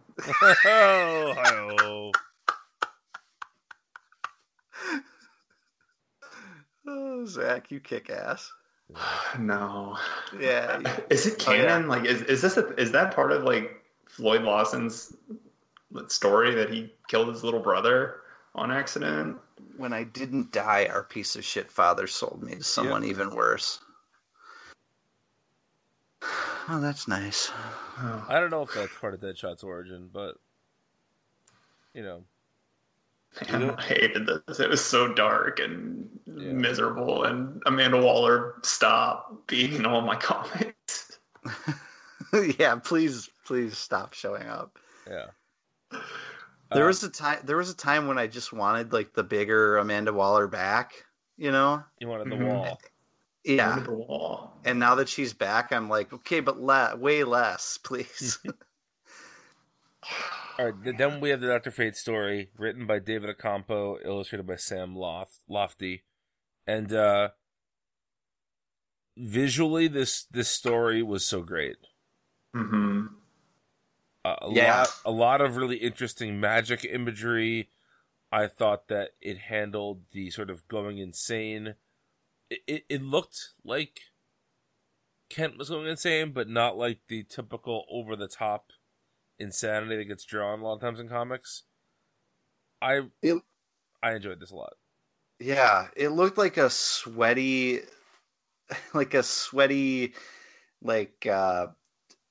Charles Burns or something version of insanity, you know? like Mhm. like just a gross, but in a good way. Yeah. This is obviously very different than how Sonny Liu drew Dr. Fate, but I could see there being a little bit of connective tissue between these two artists. There definitely is, yeah, which I thought was interesting. I also felt like of all the stories, this one felt the most like ready-made to just go into an ongoing. You know, like it felt set up, like set up for something more. Yeah. Ooh, that's one thing.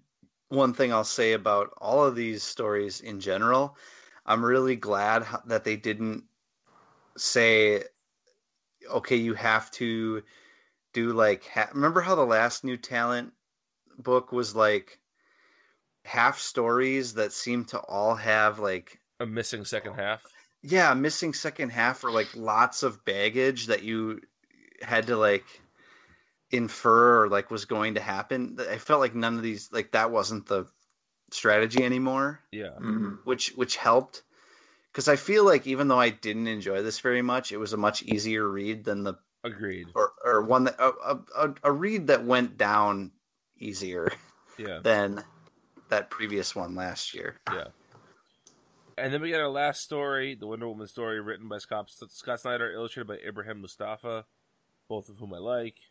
And this story was fine. Mustafa's art is great. Yeah, I love Mustafa's art. He should be getting regular jobs at DC or Marvel or whatever.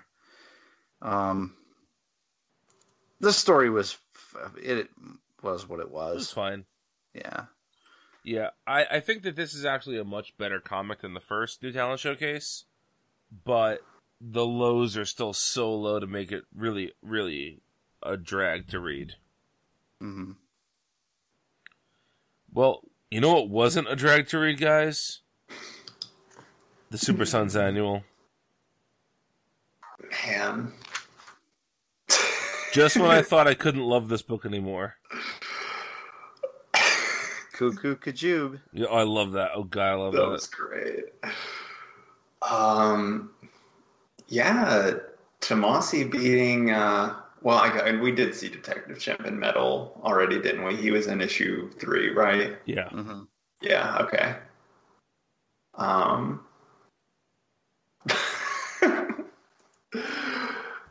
So great though. Crypto flying Titus around by his leash, and Streaky and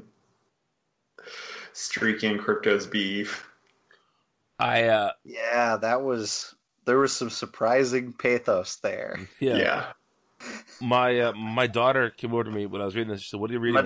My daughter, and she sat and she can read a little bit, but she's not at a reading level to read a comic yet. But she followed the entire story pretty much with me, because it's just Paul Pelletier is so great, and the story is so easy to tell with the lack of dialogue. It was great. It was so much fun. I love the Super Pets. Give me more Super Pets. I wasn't expecting this issue to be like as all out as it was. Like when we got to the Detective Chimp part, and he's like, "Oh, so you want to get the Super Pets back together?" And then there's that great scene where it's he's kind of reminiscing and doing the roll call, and they're all just standing there. In Clay Critter, is that a thing? Like, is that a character that's existed before? Not that I'm aware of, but that doesn't mean it's not a thing. Right. That was just such a great touch, considering Clayface is probably at his like highest billing ever right now with Detective. Yeah. This is Clay Critter's only issue. He's like a little they. I don't want to gender the Clay Critter incorrectly. There's like a story. Oh, you know what I'm thinking of? I'm thinking of Ren and Stimpy. Aggiocchio. I haven't thought of Egiokyo in just 25 years. He looks like a little Egiokyo. Wow. Oh, jeez. But Clay Critter died, though. That was sad. Yeah, it was. Yeah, burnt to a solid crisp. This was but really, there's nothing better than this issue. This is just so much fun. I mean, Aquaman Annual 1. Well, yeah, but this is it's a totally different kind of comic, though. Yeah, I know. So great. All right, we're gonna go ahead. Sorry. Oh, I was just gonna say, I loved where like Crypto takes a little time out to go on the merry-go-round and like stick his tongue out, and just so many nice little details in this. Mm-hmm. Fun shit. Yep. We're gonna take a very, very short second break, and then we're back with our top 10 comics he's putting out right now. So stay tuned. Hello, everybody. My name is Mike. And I'm Greg. And together we are Robots from Tomorrow, a twice-weekly podcast appearing at multiversitycomics.com. Each week, we take some time to check out books hitting shelves on Wednesday that are worth your attention. And each month, we dissect the previous catalog. We also have long-form discussions about books we've enjoyed, like Dan Clow's Ghost World and Jack Kirby and Mike Royer's Commanding. And if that's not enough, we also do creator interviews. Some of the talks you'll find in our archives feature Mike Mignola, Leila Del Duca, Sean Martinborough, Emma Beebe, and Greg Rucka. So that's a lot of content for everybody. Please subscribe to Robots from Tomorrow in iTunes or Stitcher so you never miss a thing. Robots from Tomorrow has hours of comic-focused entertainment week in and week out. And now, back to your show. And we are back with our hotly anticipated top 10 DC books right now. So, just some... This one's for you, Paul. Yeah, this one's for you, Paul. Just some ground rules here. We decided there had to be at least 2 issues out of this. We call this the Trinity Clause, because at least 2 of us had Trinity in our top 10 last time we did this, and it had just had 1 issue out, and we're not big fans of that book anymore. So this is at least 2 issues must be out. You can do miniseries, Young Animal, Wildstorm, Digital First, however you want to do it. Yeah, Hanna-Barbera, sure, if you want to. If Ashley and Muttley wants to be a number 1, who might have stopped you? So close. All right, Vince, you said you have an honorable mention. My honorable mention is Ben Percy's Teen Titans. We'll talk about that one later. Ooh. That one actually probably would have been my honorable mention as well. So, yeah, pulling out for Teen Titans. Yeah. Do we want to go from the bottom up or the top down? Gotta be bottom up. Okay, who wants to go first? I'll go. All right, go ahead, Vincey. Number 10, Mr. Miracle. That's on my list, too. Me as well. We'll talk about it later? We'll talk about it at its highest point, yeah. Yeah, okay. Okay. All right, Zach. So my number 10 is New Superman. We'll talk about that later. That just missed my list. Oh. It missed it for a specific reason. I'll get to in a second. You fucker.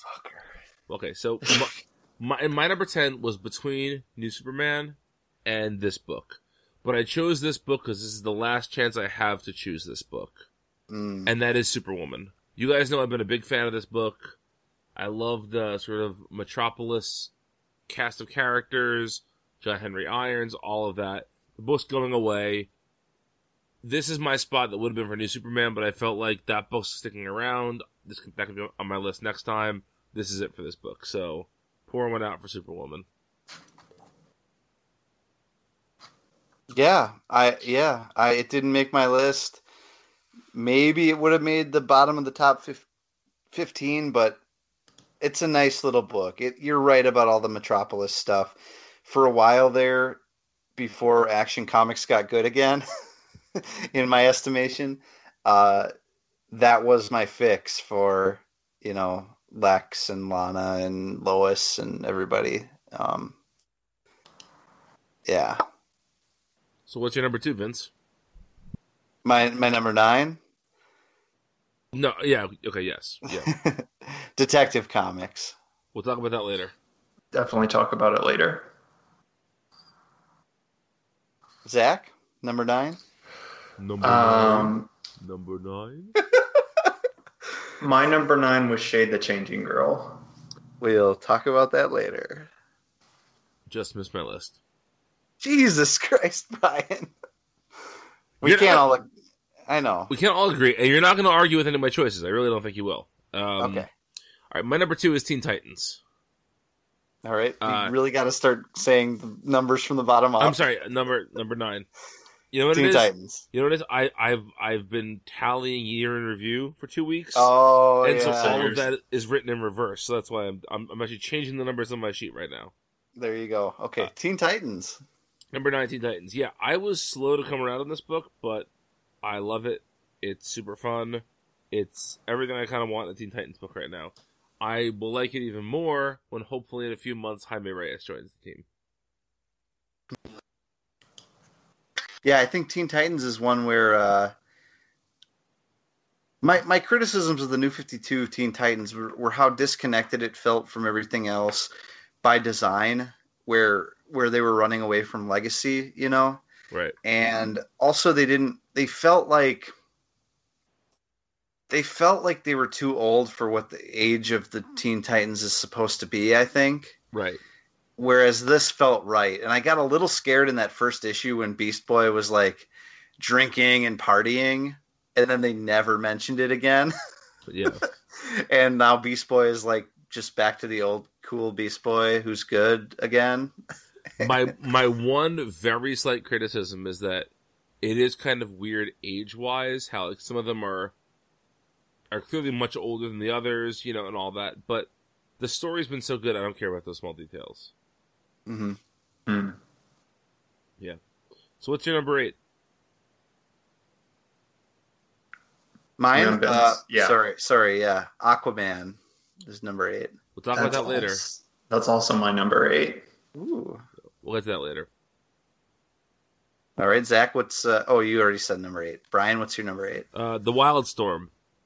We'll talk about that later. Okay. Vince, All right. number 7. My number 7 is Super Sons. We'll talk about that later. We'll talk about that way later. Hell yeah, Zach. Zach, what's your 7?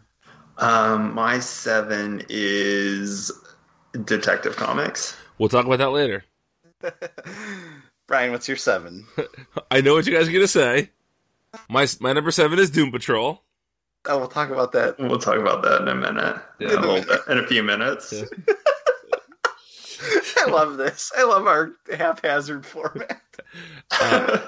Vince, what is your number 6? My number 6 is The Wildstorm.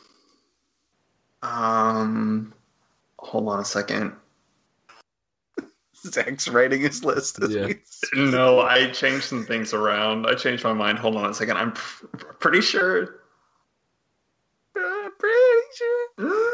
Wait, what number are we on? 6. 6. Okay, we'll talk about it later. Okay. Fantastic. Wow. All right. Zach, what's your number 6? My number 6 is Mr. Miracle. Okay. I already had that. My number 6 is also Mr. Miracle. Oh, how about that? Well, let's talk about Mr. Miracle a little bit. Yeah, Tom King is good again. Not on Batman, but here. And Mitch Gerrits is very good. Yeah. He's, can we talk about, is it okay to, you talked about, he did well on our year-end artist list. I'll say that. Yeah, he did very well on the year-end artist list. Please say that, yeah. And, he did well, especially considering his relatively low number of issues he worked on this year. Yeah, it was like 8 total. Yeah, which actually isn't as low as I thought it was going to be. But I have a feeling like the Sheriff of Babylon stuff was all done. Yeah, that actually ended, like, I think the last issue came out in December of last year. Right, yeah, so I feel like a lot of that stuff that he sort of thought he did this year, he maybe actually wrapped up the end of last year. Mm-hmm. But yeah, Mr. Miracle, it's New Gods, it's funny, it's sad, it looks fucking gorgeous. What's not to like about Mr. Miracle? And finally, Darkseid is. You Vince, just said that to sound cool. Very well played. Vince, what's your number 5? Doom Patrol. We'll talk about it later. Nice. Zach, what's your number 5? The Wildstorm. All right. Are we talking about We're it? talking about it, yeah. Talk about it. It was on someone else's list, right? Was it on both of your lists? Yeah. Okay, I just couldn't remember. Yeah, so Wildstorm is very good. I have been very surprised. You know, we've talked a lot about how we're surprised at, I think, 2 things. The pacing, just kind of how slow it's been to build this world and take its time. And then also Ellis's willingness to just kind of not worry about any old Wildstorm stuff and just kind of do this in this weird new way. And I think for the most part, it's been really good. It wasn't quite what I expected or wanted necessarily, but it's still been very enjoyable. Like, Ellis gave me something I didn't know I wanted in a lot of ways. And John Davis Hunt has just been the best. Well said. Yeah, I don't think I can do any better than that. That's... my number 5 is Super Sons. We'll talk about it later. Ooh. That's right. You said much later last time. Mm-hmm. My Vince, number 4. My number 4 is New Superman. Talk about it, baby. All right. Zach, did you have that earlier? Yeah, that was my number 10. Brian, I forget. Did you have that on your list? It just missed the list. Yeah. Okay, all right. You're a cretin, my friend. As the late great Johnny Ramone said, Joey Ramone, there's no stopping the cretins from hopping. So. Yeah. For a Okay. world, of cretin girl. Great. 1, 2, 3, 4. Cretins want to hop some more. 4, 5, 6, 7. All the cretins go to heaven. Hop on it, Potsy. New Superman, my number 4. I adore the way that this book has carved out a success story for itself in a similar way that, like, Miss Marvel did over at Marvel with Kamala Khan, and not just because there's like a different ethnicity applied to a familiar character. Like, that's not really the comparison I'm making, although I think it's a good one, and they're both stronger books because of it. But just the fact that, like, it's a book that you hoped would succeed, and it's a book that you love, but you just expect to end at some point, you know? And I feel like I feel that way whenever there's like new characters introduced. I always feel like, well, how long is this going to last, you know? And it's the new character aspect to me that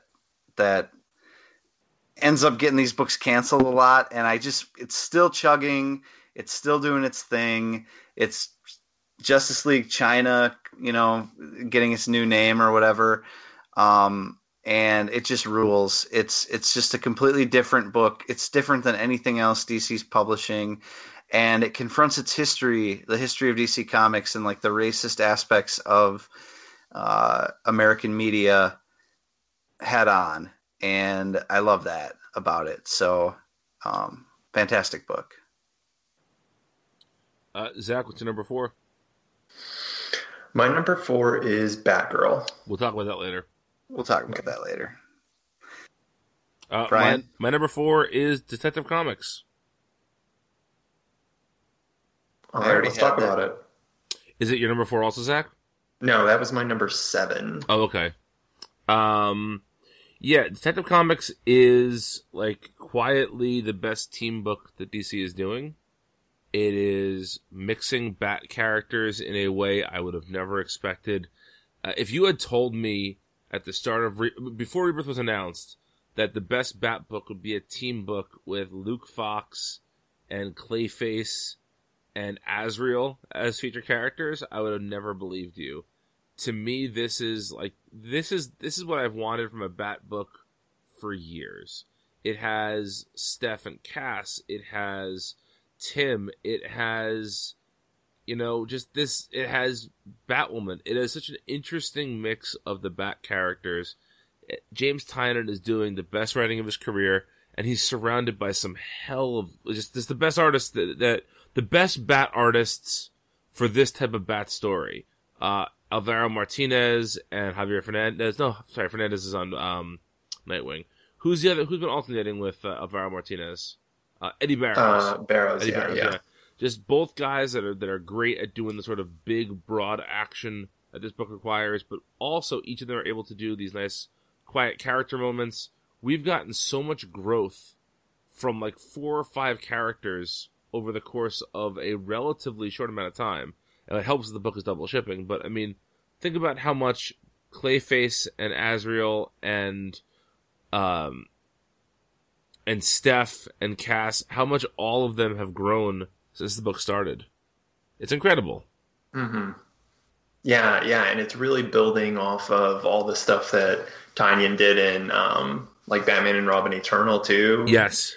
In ways I never would have expected. The payoffs from that book, which was that was like 2 years ago? More. Something like that. And we're still getting like so much good stuff from that. Yeah. Anything to add, Vince? No, that's great. All right, number 3, Vince. Number 3 is Shade the Changing Girl. I talk about it. Wow. All right. I adore this book. It makes me feel feelings. The way that she's not all Megan or Shade or whoever she is at the time is not always the most sympathetic character is interesting to me. Even though she's the central character of the story. Although, even though she's not always the most sympathetic, she still manages to, like, tug on my heartstrings sometimes. And specifically the way that they wrapped up the storyline where she met Honey Rich from the old TV show that she was familiar with. Life with Honey, I believe? Life with Honey. Mm-hmm. I think so. That was such a game changer in the way that it messed with the format a little. It brought Rack Shade back explicitly. He had an appearance. It was really emotional in weird ways that I don't expect comics. It gets to me in a way that comics don't always, that I don't allow them to always claw their way into my heart. So yeah, it does things to me that no other book does. Fair enough. Weird? No, I think it's fair.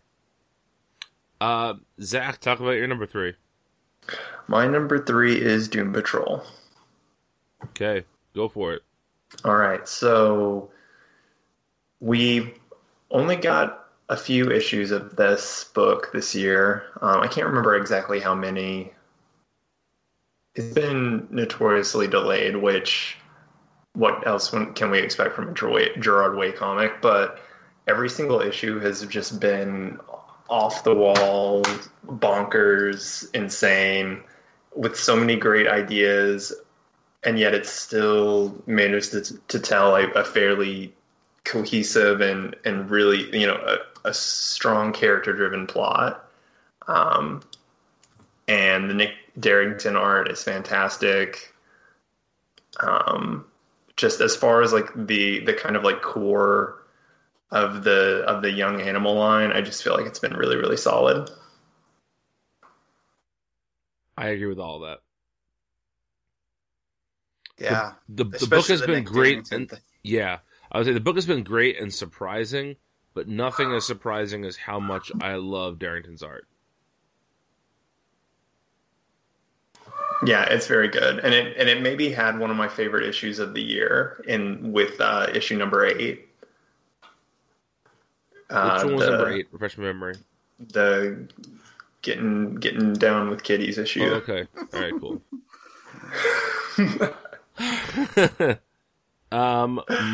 My number 3 is Aquaman.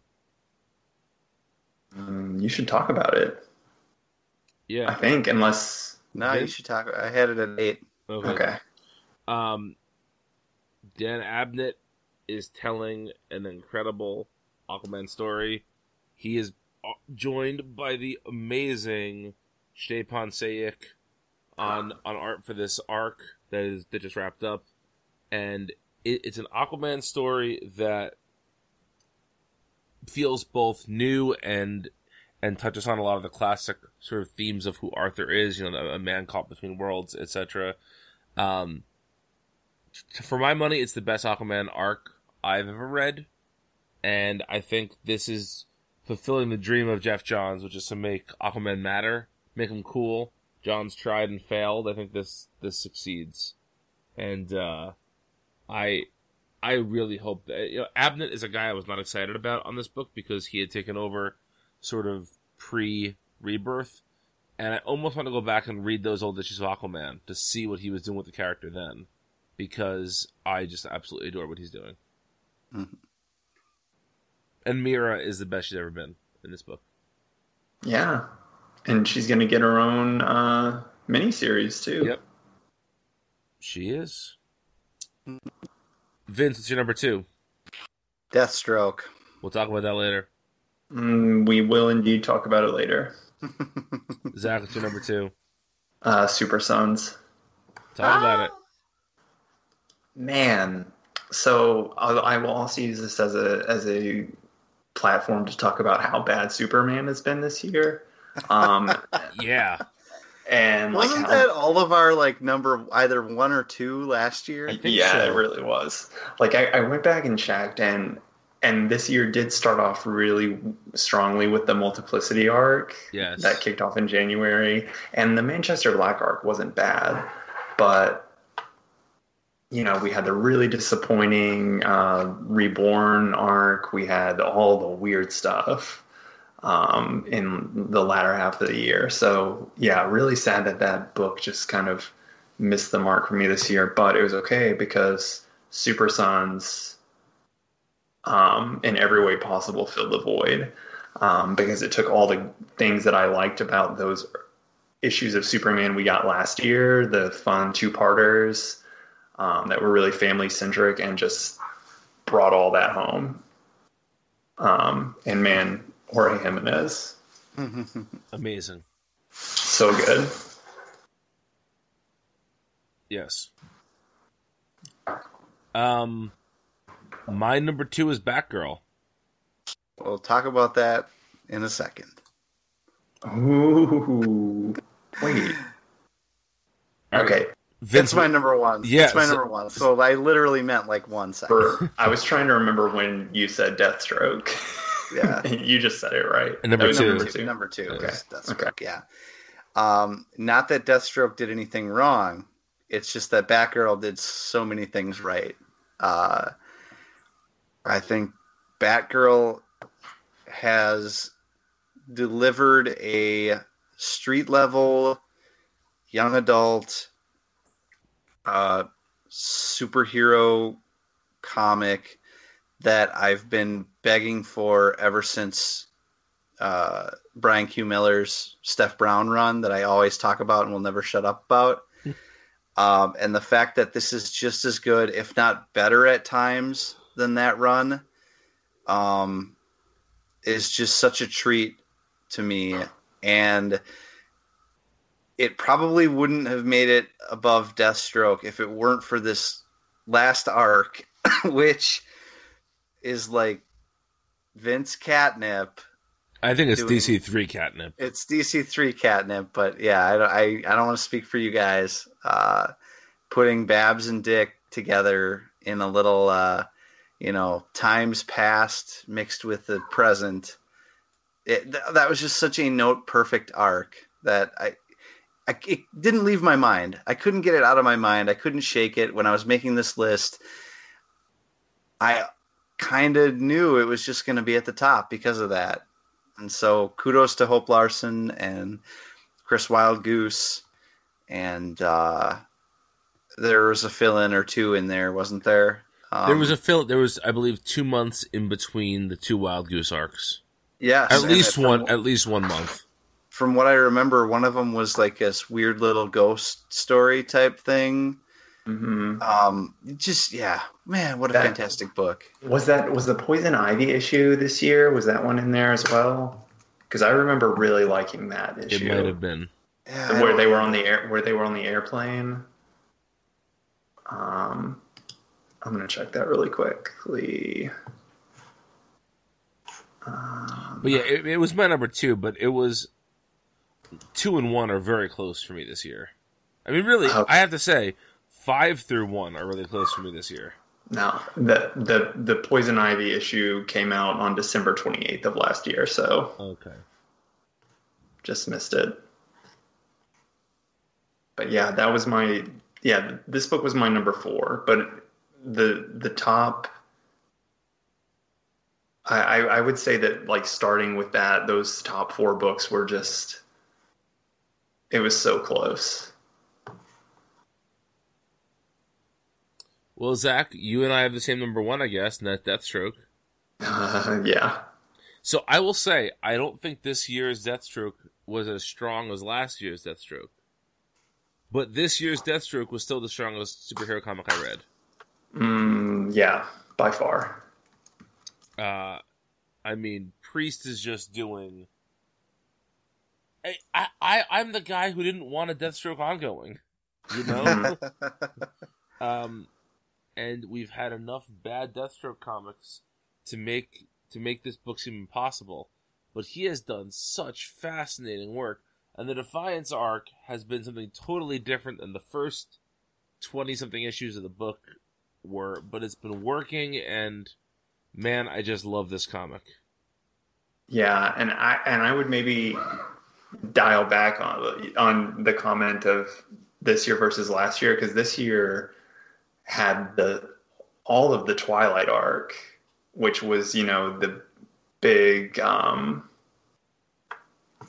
the end of, kind of the first season. And I just remember how excited, like how much we love those final issues of that arc where all the pieces kind of clicked together and how good that was. And then, we went from there to the really great Lazarus Contract crossover, and then into Defiance, which, while I'll agree that Defiance maybe hasn't been as good as the rest of the book has been, it's still been a really fun status quo. And I feel like we're not, maybe it's still early enough where we haven't gotten to see all that Priest has going, like all the moving pieces that he has planned. I agree. This feels to me like maybe the definitive Rebirth arc. Or the Rebirth book, rather. Just like, it feels the most different. It feels the most singular. And while, like I said, maybe its 2017 wasn't as great as its 2016, in my opinion, or its end of 2015, I just think that this is the most consistently great DC book of the Rebirth era. I don't think it was in 2015, was it? I thought, because Rebirth started... Was Rebirth in 2015? No, I'm sorry, you're right. I keep thinking Rebirth's older than it is. It's not quite 2 yet. Yeah. Okay, yeah. But yeah. What a book. What a book. And man, put Christopher Priest right back on the map. And, next week we get to talk about his Justice League. Yeah. Which, spoilers, he still uses the black caption boxes, and it's fantastic. Well, that does it for this episode of the DC3cast. Thanks for listening to this extra long episode. They're all extra long. I don't know what I'm talking about. All of our shows are long. Again, go to multiversitycomics.com. Check out Vince's review of Aquaman Annual. Check out these boys on This Week in Shonen Jump last week also, or 2 weeks ago rather, talking about, what did you guys review most recently? We reviewed Goodnight Pun Pun, and it was a soul crusher. That is Manga Club. Oh, sorry. Stop plugging your other podcasts. Goodnight Pun Pun, though. Oof. Did you read it? No, but I listened to your discussion of it, and yeah, I won't be anytime soon. But what did you guys both read for Shonen Jump? I think I read Boruto because I'm the good Boruto boy. I read My Magical Witch Hero Academia. Oh, okay. Evangelion.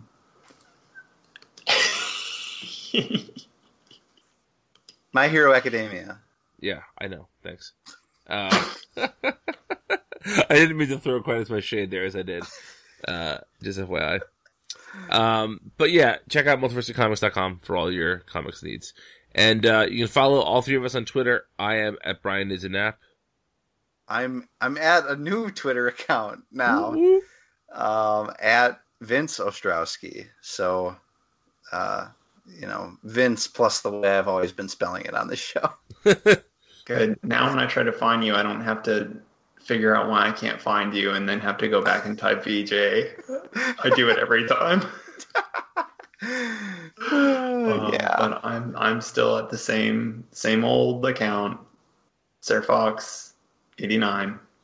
And we'll be back next week with the start of Priest Justice League and a bunch and DC's new corner boxes. They're beauts. They are. So till then, good night.